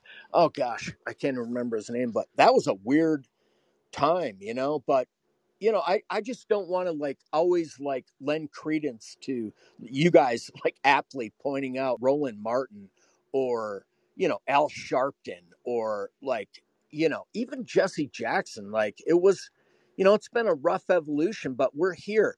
They've done economic measurements on the Black community, the white community, that everybody you need to know. The American dream has a price tag on it. We know it quite well. Whether we measure it through healthcare, education, we're an aging society. You think Black Americans don't have elders to care for? Do that in poverty, bro. Oh no! Listen. This is something I'm dealing with. Right, like we have an elder in my family that's whose health is failing and whose home is like slowly deteriorating, and it's something that we're having to deal with right now. And it's like it's not unique. This is something that a lot of people are dealing with. Is dealing with elder care.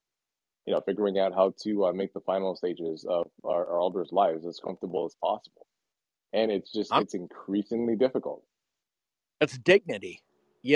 That's dignity. And you know what? And like when we get blown out and just saying, yeah, you know what? Democrats have done me wrong.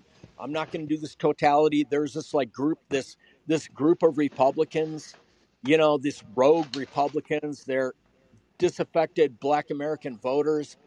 Dude, like do math. You're not going to get it from that sector. The log cabin Republicans can tell you the math. on what that looks like. And like nobody got dissed harder than the gay community and the Republican community. But I guarantee you, the struggle is different, the community is different, but the black Republicans will experience the very same defeat that the log cabin gay Republicans experienced. They're not, their whole thing is based on culturalism, like cheap, shallow. Like, tell me what the Republican Party tell me what the most intellectual deep thought that you can tell me from the Republican Party. Go ahead. Joe. Yeah, Joe, I do agree, but we have to move on because there's Oh, move four on. more people, Hey, more people in the queue. But no, I totally agree with what you're saying about the deepest intellectual thought of the Republican Party. Like, what is it all about? Though, out of everything you said, the one thing I would slightly push back on is I do believe that there needs to be more universal thinking, but I also think that when you talk about FDR, there were a lot of programs that FDR did that black people were excluded from. So I think even within the Yeah, universal, there's the National Labor Relations Act, for example. true. yeah. There still has to be some thought given to some of the unique exclusionary oppressions and discrimination that some people face. So I do think with the universal, there does have to be a balance of specific needs, but I just feel like the balance is really out of whack, and there is right now the pendulum has shifted a little too much toward the individual. Yeah, exactly, Yeah, exactly. but And thank that's where you. they want to go. And that's the problem is they're like trying to individualize always a story. And like you live your life through through a Kardashian's view lens and like how you don't measure up or, whether it's through like somebody in a gay struggle or somebody in a poor struggle with medical, I mean, at the end of the day, that's the beauty of the FDR. I know FDR didn't have a clean record. I mean, he didn't, he had a lot of short.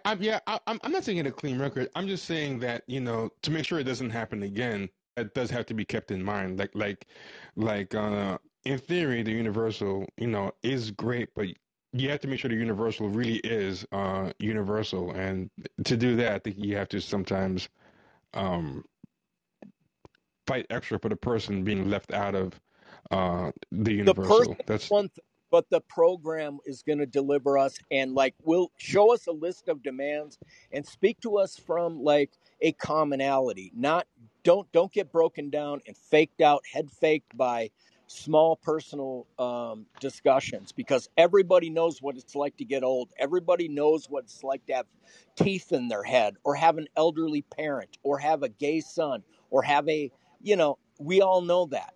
Like just be real to the generality of it. And we've all got the same struggle, man.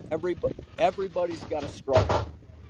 And that's yeah. where I mean, everyone does have a struggle, but the problem is everybody has uh, unique struggles too. It's just I think you have to make sure the unique struggles don't outweigh the commonalities. I think that's the key thing. Hey Gamby, feel free to unmute. Or you're already unmuted.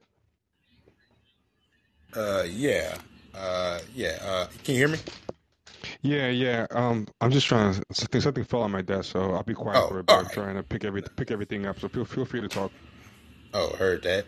Yeah. So yeah. I just want to say I was thinking about it. I was thinking a lot in terms of about that clip and how a lot of this stuff gets discussed in terms of like who becomes like the gatekeepers of like black politics and in media and what's and I think a lot of stuff is so connected by media in many ways and personally and it's just I kind of got like a tinfoil theory on this and I don't think it's that tinfoil. I think T you would kind of see this too, maybe you too, Q. I feel like a lot of this that's going on specifically when they talk about how they talk about black women and how they talk about black men and voting and how I feel like the Democratic Party makes black women like the biggest mules now of the Democratic Party in many ways. And I feel like to me, I don't feel like that was a thing in a lot of the 2010s for a while. You know, I don't think that was a thing. But I feel like ever since like and you kind of said this earlier, T, like after a certain point, it's kind of tapered off. I think I listened to your episode about the Great Awakening, and I feel like that's kind of been a big part of how you see a lot of this rhetoric coming out of the Democratic Party or just Democratic operatives, liberals, you know, whatnot.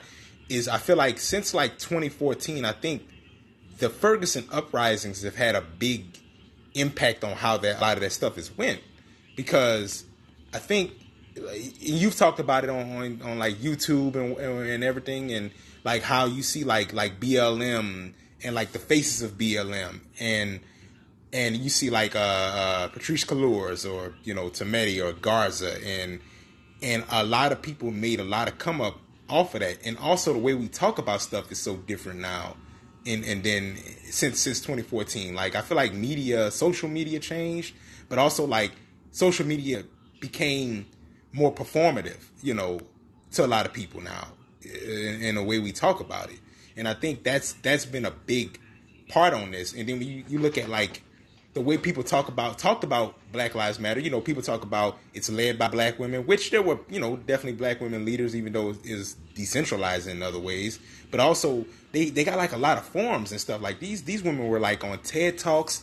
They were doing Say Her Name campaigns. You can find like academics like I follow, you know, Barbara Ransby, and I know she would often piggyback in a way off of like BLM or like or Angela Davis, and they would often talk about, you know, the how it's more intersectional. You know, you talk about that kind of stuff, and I feel like that's had an impact on how like a lot of liberals or white liberals talk about and how they've conceptualized a lot of the politics now amongst black people in a way. Something I think too, though, and I think this is what's going to be really interesting. I think everything you're saying is absolutely true, but I also think with that saturation point, they've left themselves open to a lot of backlash, and I think this is one of those things we don't realize how over that moment is because we're still in it. Like I think it's been quietly over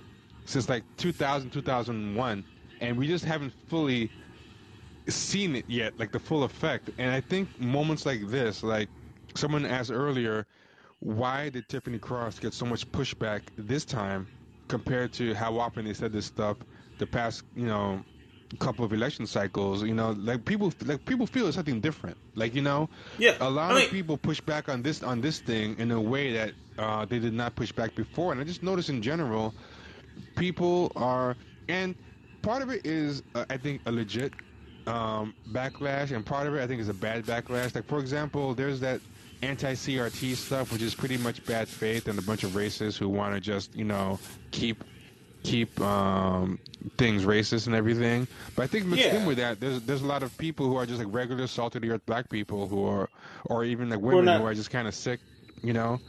Yeah, I don't think it's. Yeah, go ahead.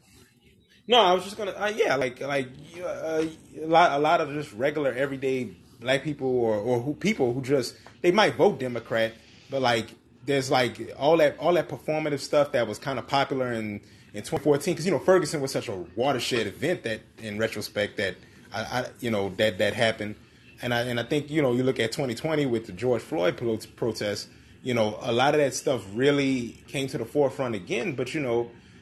And like you said, but after like all the stuff came out about like BLM and a lot of, you know, shady stuff going on, and they had the houses, the houses, and how they were up there parading on YouTube, you know, having like, a champagne toast in front of the mansion, in front of the mansion, George Floyd stuff. Money, right, very and it's just, eat cake, right, and it's just like, but you know, and obviously like the media is largely liberal too. I would say most of the media is liberal in terms of that. Like I think a lot of this stuff, you know, people want to project a certain type of image, and they're slow to criticize or slow to engage something differently. So I think that's where a lot of this is when you talk about like how they like to talk about black women and how they like to just take up the intersectionality as a framework. And I listened to your thing and I read some of Patrick D. Anderson stuff talking about intersectionality and how there's a lot of interest convergence with it too. So it's very palatable. I know you were talking about how, black men are kind of harder to be palatable. I think something like a Crenshaw or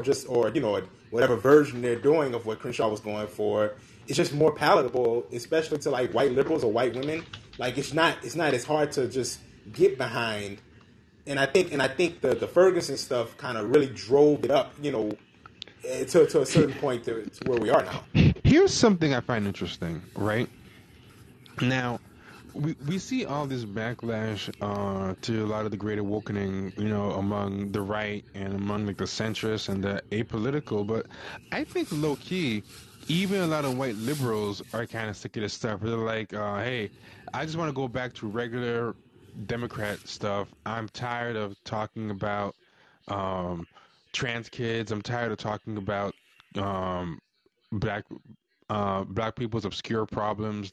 Not Yeah, even I like the think big, every day, yeah, yeah, salt of the yeah, earth yeah, yeah, Democrats, yeah. yeah. Not the big picture stuff, but like the kind of obscure black issues or whatever, and all this stuff. And the reason why I kind of say that is because look how Nobody, touchable nobody wants to. black Nobody wants to talk about abolishing the family no more, dog. I'm sorry. what in the No, family. no. Nobody wants Abolishing, to do that. abolishing the family. Nobody wants to talk about that. Yeah, that's not where people are. Yeah, because look how touchable Black Lives Matter is now. Like, it used to be Yeah, tough to get any yeah, negative coverage of Black Lives Matter to break through. So, like, why is New York Magazine running articles now? Like, this guy, Shaloma, I forget what his name is. The third Bowers, the third person who was on the BLM tax returns. There were three yeah. The people. new Like, guy, yeah. yeah. He basically got up with $10 million himself. This just came out last month, and they were running it in all these, mainstream newspapers that he's Yeah. being sued for taking 10 million. And I'm like, there was accusations against BLM for like years, Years. and no mainstream publications would run it. A full third of their local chapters did an open letter and did a secession complaining that they didn't know where the money was going. Nobody covered it. Only the right wing would cover it. At one point, like two thirds of the local chapters seceded. Was they were Nobody an open covered it. They were revolt? just Yeah, they're open revolt. Nobody covered it, and then only the right wing would cover it, and then people would just say, "Oh, the right wing is lying," even though it's yeah. an open letter. So now all of a sudden, all these white liberals are okay. New York Magazine is okay. Morgan Jerkins commissioned that piece by New York Magazine, um, Yeah. to about BLM, and it's like, okay, why is Morgan Jerkins Oh, buddy, commissioning this?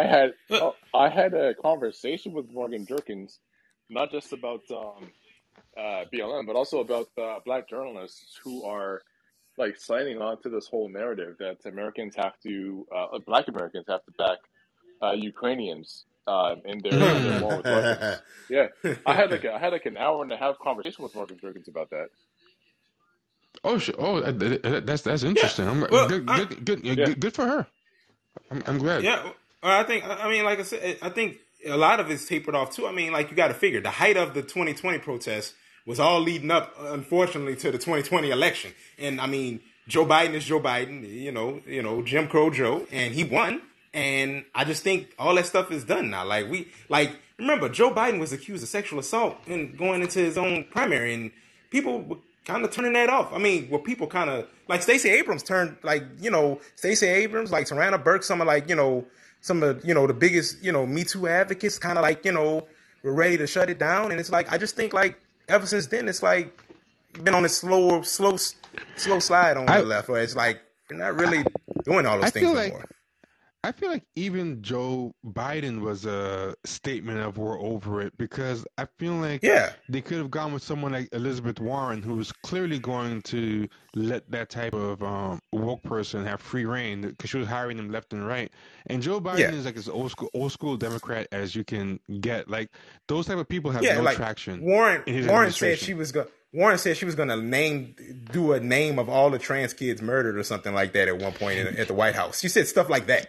Oh yeah, exactly. And she filled her camp just full of social justice influencers, left and right, and everyone went for Joe Biden instead, and I think that was like another sign that even among Democrats, this stuff is losing ground. Yeah, So I think yeah, that's why but I don't want to say it's gonna be a conservative turn in terms of, because conservative is not always the same thing as Republican. right, Some people right, can be conservative, but they'll never vote Republican in a million years. Like a lot of black right. people are conservative, but they're firmly Democrat. And I think there's going to be a conservative turn. It won't necessarily be a Republican turn. And I think that's the mistake they're making in this analysis, to think that everybody who turns their back on the current progressiveness necessarily is planning to vote Republican. They might just retreat into the local elections and local politics, or Yeah, just and sit out politics altogether. You know what I mean?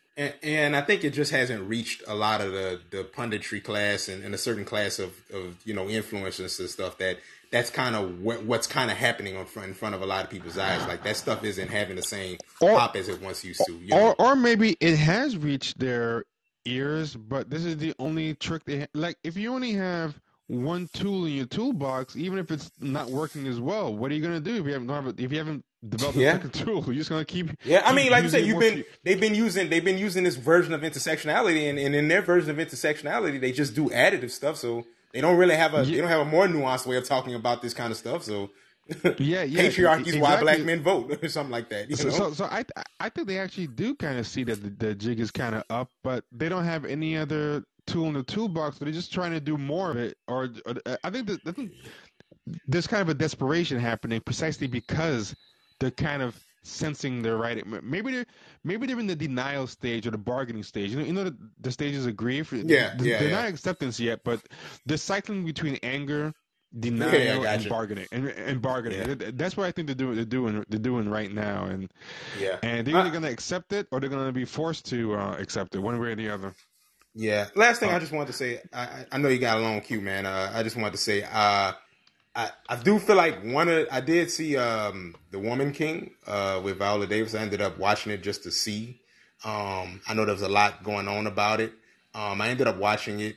It kind of is like that type of jargon, though, like the way this kind of stuff is now. Like a lot of it is the way they contextualize a lot of stuff. I don't know if you like. I'm a true, like you said, this is media masochist. I had no interest in seeing it, but I ended up seeing it, and I don't know No, if y'all here's the have thing. So any like, thoughts. I happen to be like a historian myself, right? And I am an Africanist. I've actually been putting off watching this movie because I know how much it's gonna piss me off. So what I've been getting like a slow trickle of like I think people know how much it's gonna make me upset. So I've been getting a slow trickle of people saying, "Hey, have you watched it yet? Oh, I'm really interested to know what you think about like this aspect of the movie. I'm really interested to know what you think of like the fact that like they portrayed like black men as wanting to continue the slave trade and black women as wanting to end it." And Yeah, I'm just like, that's where I'm at. I'm like, oh, oh, I'm like, god damn, man. that's like straight out of the current liberal paradigm. It's like, yeah, Yeah. this would be the framework that you would use wow, with they the actually did Goji. that. That's I don't. basically what they do. That's what they do. It's like if you watch it, That's it's so like, oh yeah, bullshit. That's so bullshit. she wants to end the slave trade. All of the Goji they want to, oh yeah, they're thinking about this like that, and the king is like, no, we got to do it, and it's That is something like not that. true. That It's is just not true. That is it's not so not true true. at all. That is not It's true at and all. the ending. The ending. I'm not going to give it away. I'm not going to give it away. But the ending is just like that. Definitely didn't happen towards this time in history.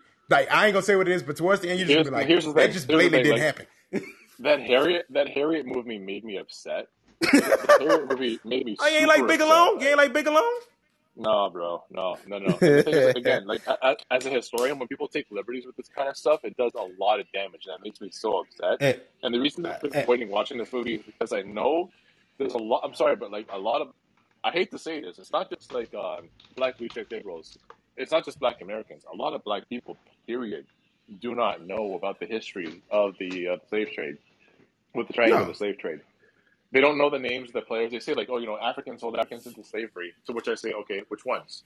Was it the Fun? Right. Was it the UA? Was it the Fonte? Was it the Ashante? Which ones are you talking about? No, it wasn't Fonte. Yeah, yeah, no, but they can't name individual nations. Right. They say Africans. Right. It's like, well, you're already fucking up because they didn't think of themselves as Africans. They were different nations. It's like They saying, were different oh, nations. Europeans. Africans. Yeah, Yeah. Europeans were with Europeans during the 16th century. Okay, which ones? That doesn't clarify anything. Right. So when people see this kind of stuff, they just accept it on its face value that that's how things really happen. And I've been Yeah. avoiding watching this movie because I know how angry it's going to make me. Yeah. Well, like I said, it's definitely got a lot going on. All I'll say is I'm not holding it to, people accuse you, oh, you're holding it to a different standard than the Patriot or something like that. And I'm like, actually, it's more to me. And I tweeted this. I said, it's more like the Patriot than you think, actually, in many ways. But something else that I hate when they do is when the Patriot came out, a bunch of people complain about how historically inaccurate. Like, people just lie and claim that a double standard happened. It didn't happen. Like, right? The Patriot, the Patriot got a lot of criticism. That's the thing. Yeah, got a ton of criticism. Like, people just make up this thing where people were just like, the Patriot came out and everyone was like, "Oh, Patriot, we love this movie. It's the best." Like no, everyone bashed the movie. It was almost a laughing they stock. called it racist then. The rate of Maroons were portrayed and everything. All that stuff is well documented. You can find writings of how people felt about the Patriot.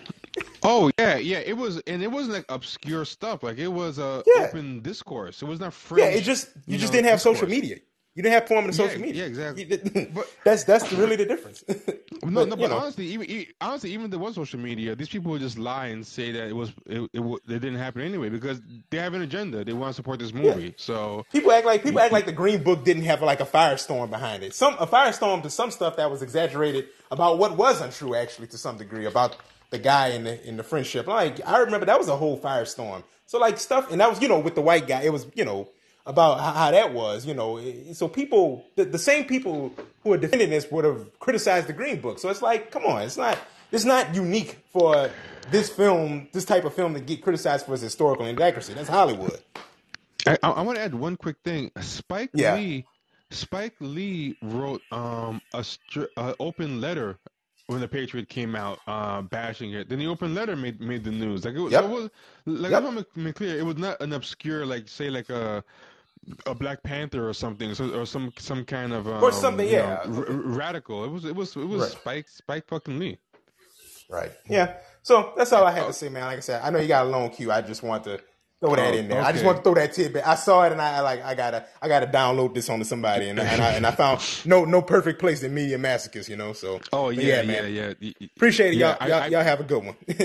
You too. I appreciate that masochism of watching that movie. It's very much in the spirit of the show. Hey, Robert, feel free to unmute. There we go. How's it going, Robert? Hey, can you guys hear me? Yeah. You sound very clear. Okay, yeah. No, I think it's actually a nice segue into what I wanted to talk about because, I agree with pretty much everything that people have been talking about, but one thing I disagree with is, the idea that, people are starting to wake up or people are pushing back more, and I think the problem with that is mostly that I think it's always... I think one of two things. One, that it's always been there. It's always been kind of like simmering in the background, and it's mostly a question of how much in control the people in power have over it.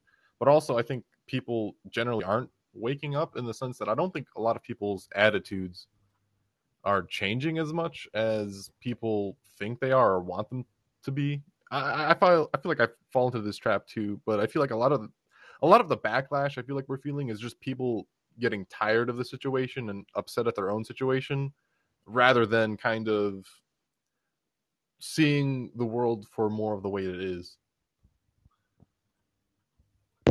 I'm not so sure to seeing the world for how it is. I'm very sure whatever dominant paradigm will replace this one is going to be probably equally diluted in its own way. For example, I think a lot of reactionary thought is coming in to fill the vacuum, for example, which is problematic in its own right. It's not so much that I think there's a grasping of the truth. I just think people are just sick of these particular people, whether for the right reasons or the wrong reasons, whether it's for good faith reasons or bad faith reasons. Like, I think the culture war is going to morph into something else, and there'll be a new set of bad faith actors that we have to get out of the paint to fill the vacuum. But Okay, I yeah. want to make sure, even that I'm being clear. Even though I think people are getting fed up with these people, I'm not predicting some kind of rise in better consciousness. Okay, I understand. Yeah, I mean yeah. that's generally what my view of the situation is. But there's a lot of people. I think one of the things every like few months you see the conversation of like, oh, like let's do a spontaneous universal strike or something like that, and people will be like, well, what will they do if we all go on strike? And the answer, I mean, it's really dark, but the answer is they'll just shoot you. Just look at it, pick up a history book, and whenever large groups of people go on strike, in the 1800s, the 1900s, if it got too out of hand, the government would just shoot people. But in general, when it comes to people like I agree. Tiffany, when it comes to people like Tiffany Cross, I think I don't even get like angry at this stuff anymore. I just see it. Most people don't watch news, and if they do watch news, it's because they don't care. Because if they cared enough, they would be reading books, they'd be watching documentaries. They're not looking for a 1 minute, 2 minute, 3 minute news segment talking about this. And this is the conversation that people have been having for a very long time. I mean, while I'm talking about like people waking up, it's been simmering for a very long time. We have George Floyd, we have 2000 the 2003 Iraq invasion. We have countless number of historical events, strikes in the past, or labor movements, or anti-war movements. Yeah, and I think people should be looking. I think the way I see this, just really quickly, is I think this is just another thing that's causing people to be divided, rather than trying to form like organizations. It's just splitting hairs, splitting groups, making people upset. Yeah, I think a problem too is that, like you said, that if everyone did a strike, they would just shoot everybody. But I think now they're so savvy with psyops and propaganda and communications and influence that I don't think they even have to really reach the point of shooting people anymore. They'll find a way to co-opt it, with their own I don't think they would people. have to, because I think people are subdued enough that it would never happen. But in the situation that it did happen, they would instantly. Maybe not like they wouldn't just like instantly hit the button, but if they saw that they couldn't use the traditional means, they absolutely would without hesitation. Oh, totally. But I think even before they get there, like, say the people weren't subdued, like you had moments like after the Ferguson uprising where people were just mobilized and angry, or the George Floyd thing, and after the smoke clears each time, you don't know how it happened, but somehow the energy of the Ferguson uprising became Oscars for black people and Oscars for white, and that's like the victory. That's like the victory lap. And you're like, wait, how did this happen? Or the George Floyd thing became 3 houses for Black Lives Matter, and they're toasting in front. It's like, wait, how? At what point did the energy get diverted to Black Lives Matter instead of the people in the street? And that's what's kind of scary. You don't even know exactly when it happened, when things were infiltrated or co-opted. I would agree with you, Trevor. Yeah. I think there's like probably like 10 or 20 things that they could do before we would ever get to that type of situation. But when it comes to like, people were mobilized for Black Lives Matter, but they weren't organized. Yeah, exactly. And in the sense, they were just doing whatever they felt like doing for the most part. They saw it on the news or social media or something like that. Most people aren't on the news. Most people maybe maybe they dabble with it, but they're not like actively watching news or actively on social media.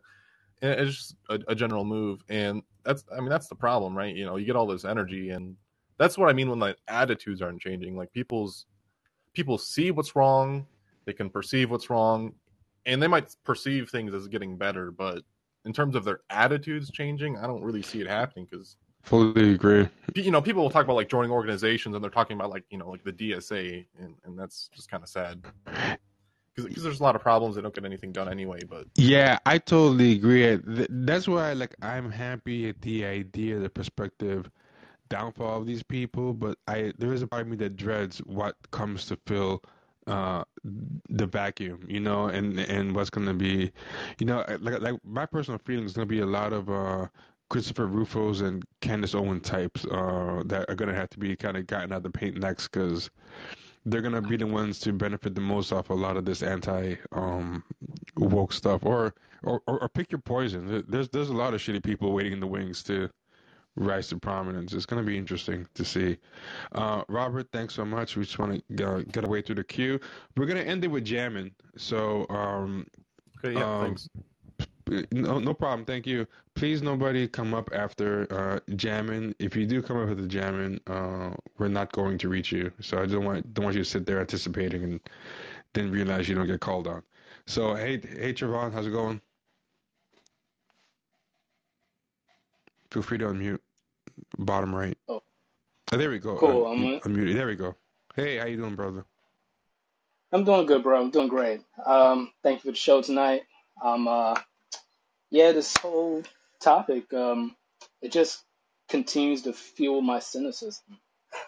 Like, cause I just like with the Tiffany Cross situation, it was just amazing to see her evolution from Twitter, from when she was on guest appearances, and then the whole thing blew up about how she was basically not getting anything out of it as compared to her, you know, her colleagues or what have you who also do the guest appearances. To now she's carrying water for the machine for her own show.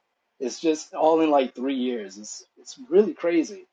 It was just seeing that in real time. It was just like we're literally setting up a gatekeeper. I was like, this is amazing. Like, do we not see like we're setting up someone who's clearly gonna do something exactly like this, and seeing her like kind of put this out there just to jab the black men, and then bringing in the guy who was the consultant for the Woman King film to defend the alternate history of the film. It was just yeah, it really hit me. It was just like, man, I can't. I like to feel disappointed in a good way, you know? Yeah, Not sure what you mean. it's Not sure what you mean. You say disappointed in a good way. Like, like I'm my cynicism isn't like it just doesn't turn out exactly how I feel it's gonna be in this cynical way, like surprising in a good way, like, oh, just someone like doesn't become another cog, like an obvious play to be a part of the machine, or somehow, I don't know, like use that position in some random network-esque way to subvert it. Like, but that's too fantastical. I just rather just be in a good way disappointed, if you know what I now I, know I what I would I would say that, to be perfectly honest, like I kind of think that that should show the pitfalls of Black people expecting to have like our history, our points of view, uh, the diversity of our own culture represented through like mainstream white-led media. Like I think I think the sale of BET to Viacom should have been a wake-up call a long time ago. But if that wasn't it, I think agree. we're kind of getting it now. Is that Yeah. we have to create and support our own media structures, because trying to have our voices heard, our views represented, and then the diversity within our communities recognized, and to know that there's such a vast um, array of differences between different types of Black people, politically, socially, etc. None of that gets explored. We all like are these gatekeepers and democratic cheerleaders are so fond of saying Blackness is not a monolith, and yet they treat it exactly like it is. Like T, remember how much we used to talk about like when we would see like these old videos on PBS, and you'd see like different types of like politically minded Black people having debates and even arguments with each other. You just don't see that now. T, you there? my fault. Yeah, no, it's so true. Like you don't see it anymore. But people, if they a lot of people in the media class, if someone that didn't agree with them showed up to the debate, they would like cry bloody murder. Like like if Tiffany Cross showed up to some panel and Tariq Nasheed was there, she would Oh consider yeah, it a failing. She would consider it a failing to yeah. have someone she doesn't like there, but people who just Imagine like a Francis Cress Welsing oh showing my up God, yeah, to a panel. yeah. These people feel entitled to an echo chamber 24/7, and it's what makes the discourse so freaking horrible. Everything's Agree. just giant boosterism. All you get is like a panel of D-Ray, Jamil Lemieux, and Tiffany Cross, and um, maybe at most you get You Greg want to know Carr. something funny? Maybe at most you get Greg Carr from Howard. Maybe that's the most radical you'll Yeah. get. You know. You want to know something? You want to know something funny though? I feel like DeRay is de-wokeifying because Yeah, I've been here. he People have been he claiming follows. that. No, he follows me on Twitter, right? And I've noticed the kind of tweets of mine that he likes and that he retweets. And I've noticed that like Interesting. the more cynical and shit posting my take, and the more I kind of like twist the knife on these black liberals, it tends to be those are the ones that he ends up boosting. Interesting. Think the well's Yeah, I'm dry not sure It's now. where it comes promising. from. Yeah, I don't know. Maybe I'll reach out to him one day and talk about this. But I've actually wanted to ask him. And if he wants to say like, "Hey, yo, D-Ray, like, why did you retweet this one in particular?" So I noticed that like when I go after the black liberals, those tend to be the ones that he boosts. I wonder if he's gotten disillusioned with them. That'd be interesting. You should, you know what? We Yeah. should invite him to the. I'm not even joking. You, we should invite him on. I mean, maybe he has me blocked for a long time, but maybe bygones will be bygones. You never know. Let's see. Yeah, Let's invite him. Yeah, yeah. yeah. Trayvon, thanks so much. You just want to move on to close it out because it's been over 2 hours. I just want to get through. But yeah, I appreciate your call, and look forward to talking to you again. Okay, Colonel Gaddafi and Jamin, if both of you can, keep your points under a minute, that would be great. So feel free to unmute and see what you're gonna say. I want to go off the crass point now that I've gotten my smart point earlier out. What Q was saying about like the whole soy thing. I think I realized what was going on. I was hearing all these things, and I realized something.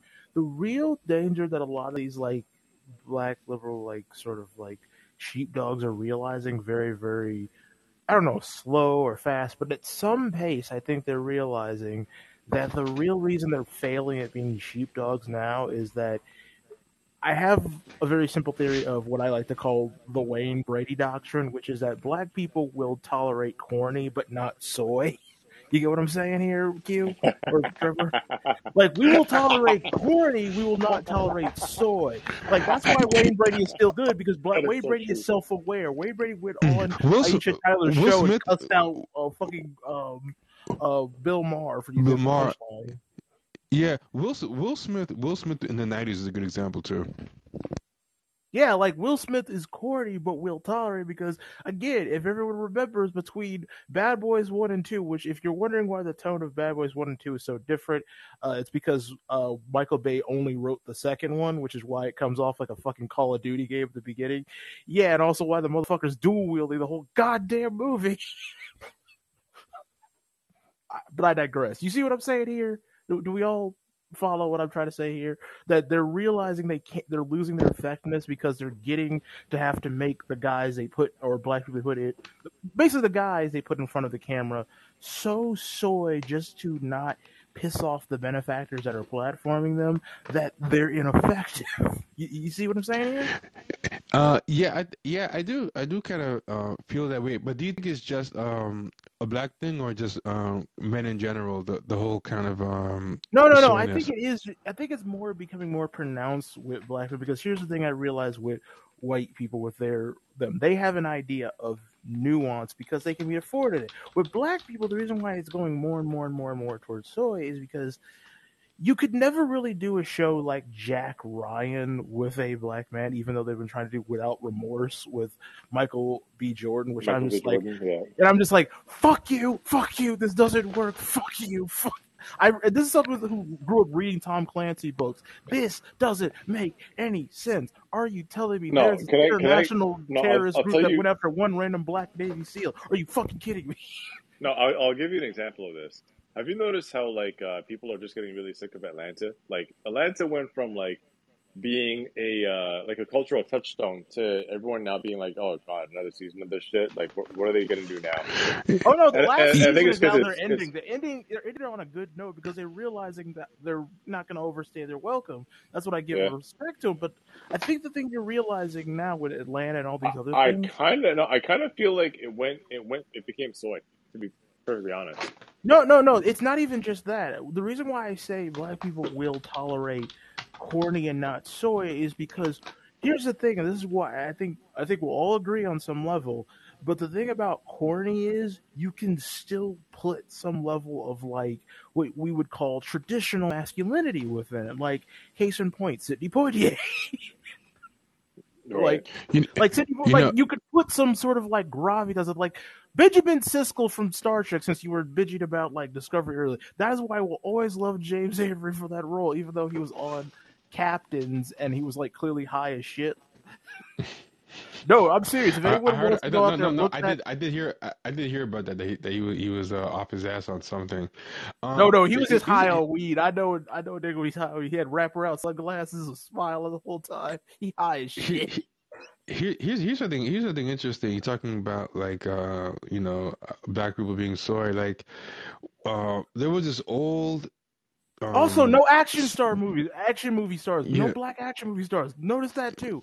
Wesley Snipes, still 50 in his mid 50s, could still kick everyone here's ass. Maybe not Q's, but boy, There was a what was it called? Tom Swift. It was an old series of books. It was like a blue-eyed, blonde-haired white inventor. And then somebody told me tonight that they debuted on CW a rebooted Tom Swift. I was like, why are you gonna reboot something as old-fashioned and corny as Tom Swift? Like nobody reads Tom Swift novels, you know. oh It no, that was goes to another part of the point I've been trying to get to, which I realized this, and I realized at the most weird time of just quick peek into my weird family tree. I have cousins who, due to one relative fucking a half Chinese, half Jamaican woman because he's a traveling musician, and her having kids with like a half Australian Scottish dude, they have kids who are like pale but blood red hair. And I realized this last time I saw them, what they're failing at is they're also failing at trying to like translate the like old Western canon into the black community, and it's starting to show. And I realized that talking to their kids, I kept making references to so much black culture stuff, and their kids didn't know shit. And I kind of clacked it up to, okay, you were raised in the UK, big fucking deal. But then I started referencing black stuff in the UK, and nothing. Granted, they were raised okay. in Glasgow, but still. I have no idea what to do with the Tom Swift point I was gonna make, The but point is, I'm trying to say is there's so much cultural like believe that it's getting to the point where like there you can't really translate stuff anymore, and it's starting to show with these sort of stuff like Tom Swift. It's starting to show you can't really translate it anymore. And one of the bigger, wait. Do you know what the new Tom Swift is? let me guess, black people, and they're probably like the same color as the barge, aren't they? The new Tom Swift, they apparently rebooted him as a black gay male billionaire, and I was like, Oh, at that point, like, why even call it Tom Swift? I don't even understand what that's about. But it's Okay, just interesting that that kind of goes. I see where you're going with this, and that kind of goes to my final point. I was just gonna get off so you can get to jamming. The thing is yeah, the point I was trying to make, just to clarify, the second point I was trying to make is they're having trouble being sheepdogs because they also can't really like translate the Western canon of like stories and history and all these things into black culture very easily. Like, if anyone remembers, for anyone who's my age, back when HBO used to have those like ethnic remakes of like children's cartoons, but they were really well written, really well animated on HBO Family. If anyone remembers that at all, they can't really do that as much with stories anymore because not just because of all the like identity politics stuff, but it's not relevant. It just isn't culturally relevant because of how much time has passed between then and now. So it's like it's getting harder and harder and harder to like reuse these things. You see what I'm trying to say here? Yeah, no, I agree. I just don't know if their answer, which is to just make everything That's what I'm saying. They're showing. That's black where it's gay or showing. female. Yeah, That's where yeah, it's yeah. saying that's the sign that it's starting to deteriorate, that they can't translate it over, is because they're realizing, oh shit, we're getting to a point where all the old stories that we used to try and like sell everybody on some level with some half-assed translation is becoming less and less relevant. Like, I think one of the biggest signs for me, you were all talking about the Patriot. I'll just leave off with this. They did a remake. I don't remember how many years ago, but it was really fucking recent. But it was a remake of Robin Hood with, I guess, Jamie Foxx playing Little John, which I'm like, I believe Oh it. yeah, He yeah, looks like he yeah. can whoop somebody's ass. So okay, I believe it. But they had it where like it looked kind of like Anti-Fige, where basically it was basically like, imagine the movie Shooter, but it was in medieval times. It was like that kind of shit, and it was like it went nowhere, but it was a good concept. And you notice that just has been kind of getting crushed out more and more and more. But they're also noticing Marvel can't really be used as like a cultural buffer zone to like keep guys from wanting to be like not soy but not like based. You see, they're starting to lose No, buffer zone. they tried to do it with Taron Egerton as Robin Hood, and yeah, Jamie Foxx as Little John. It's just like, Like, but you see what I'm saying here? They're losing yeah, buffer yeah, zone. no, no, no, it's not that. It's that they have no more stories to tell. So it's like they think that stories like Robin Hood are not going to resonate with today's audience. So rather than tell new stories, or even find like interesting stories from, like for example, like somebody could make a movie out of the Haitian Revolution. Somebody could make a movie out Oh, of oh. the story. Somebody could make a movie out of the story of Askia Muhammad, or out of the story of Sundiata. But they're not going to do that. They're going to just keep trying to remake these old, like European and American classics, and then race bend them out of recognition. Yeah, for sure. And like or like queer bend them or gender bend them, like this black gay Tom Swift, which I think is so pointless. Anybody old enough to remember Tom Swift is not going to tune into this, and anybody young enough to care about this has no idea what Tom Swift is. So why not just make him a new character? Like, it just makes no sense to me to pay a licensing fee for something that is not going to please anybody.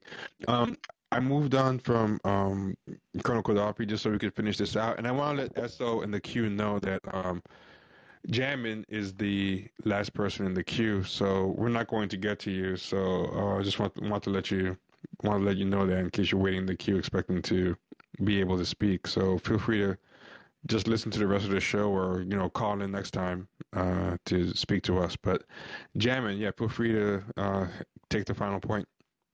All right. We're going to end on a happy one. I heard the man earlier talk about getting to the end and them realizing we're revolting and just shooting us in the head or protesting. So I'm going to show why the black community, Negro community shouldn't be voting, and they should be doing what me and my partners have done. We're starting. We're called ERA, for acronym Economic Renewal Alliance. Starting out here in Washington State, we what we're going to do is take a small community, have it democratically pick one thing. Pick one thing that all, let's say 20 houses can agree on. So they get together, come to call in 2 weeks later and say, hey, we all talked about it. We decided we want a swimming pool for the kids. It'll keep them busy in the summer. It'll help us out. So we as ERA show that community how to fundraise, how to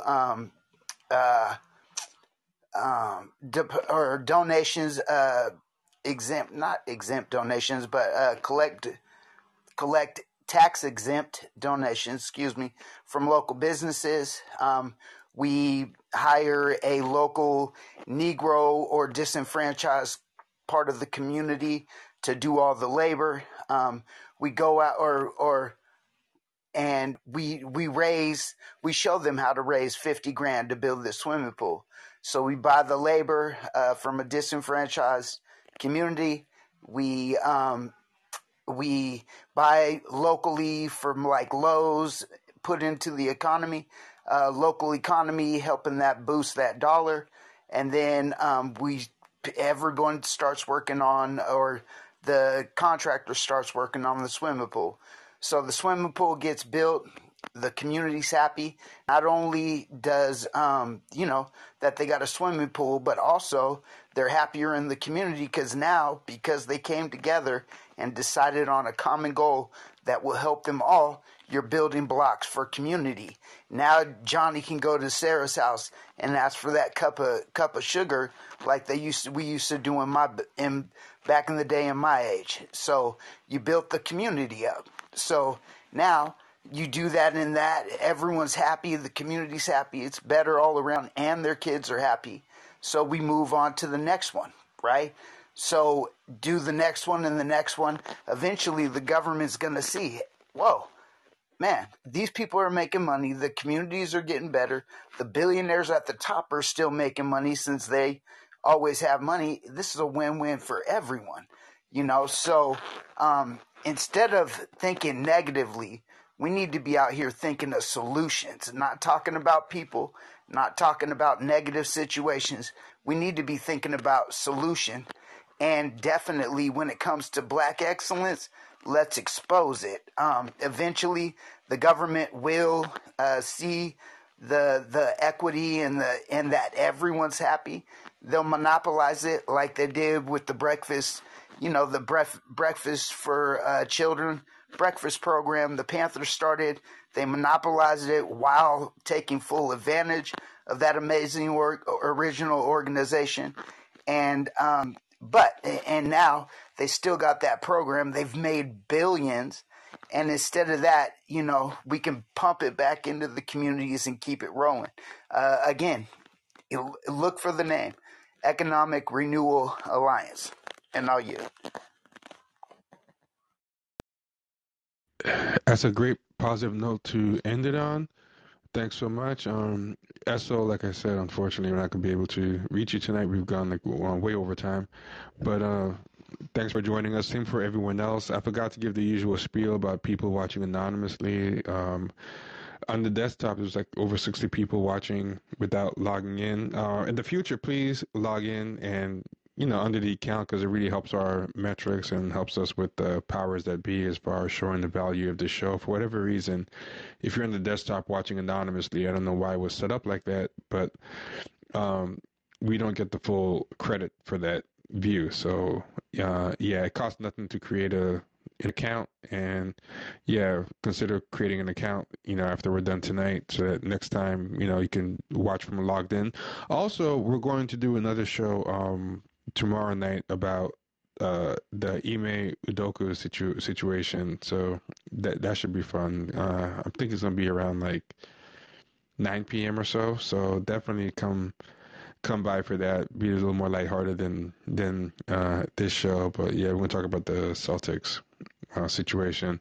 So yeah, thanks everybody. Appreciate y'all. If you're not a follower of the people of the panel or the people who've spoken, or the show itself, if you just come in here randomly and you have not followed the show already, consider following all of us. That helps create a community around here, which is great. And yeah, join us again soon. Join us again tomorrow, even. All No, right, yeah, everybody. join us tomorrow so we can talk about how I shamed Jamal Bowman into admitting he's married.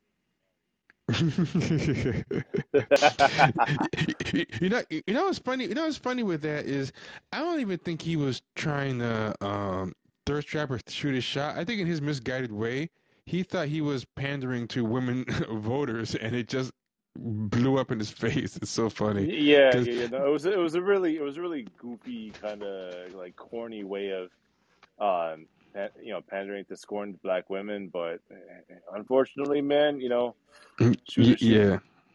Yeah. Yeah, exactly. Because the reason I say this, because a couple weeks earlier, I don't know if we shared this or I showed it to you, but he tweeted on the day that She-Hulk debuted about how great She-Hulk is. I'm like, okay, this guy is crazy. He just wants, he just wants Yeah. the women to know he's an ally any way possible.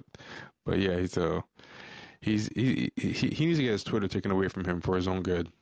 But yeah, everybody have a good night. Take it easy. Night. Peace.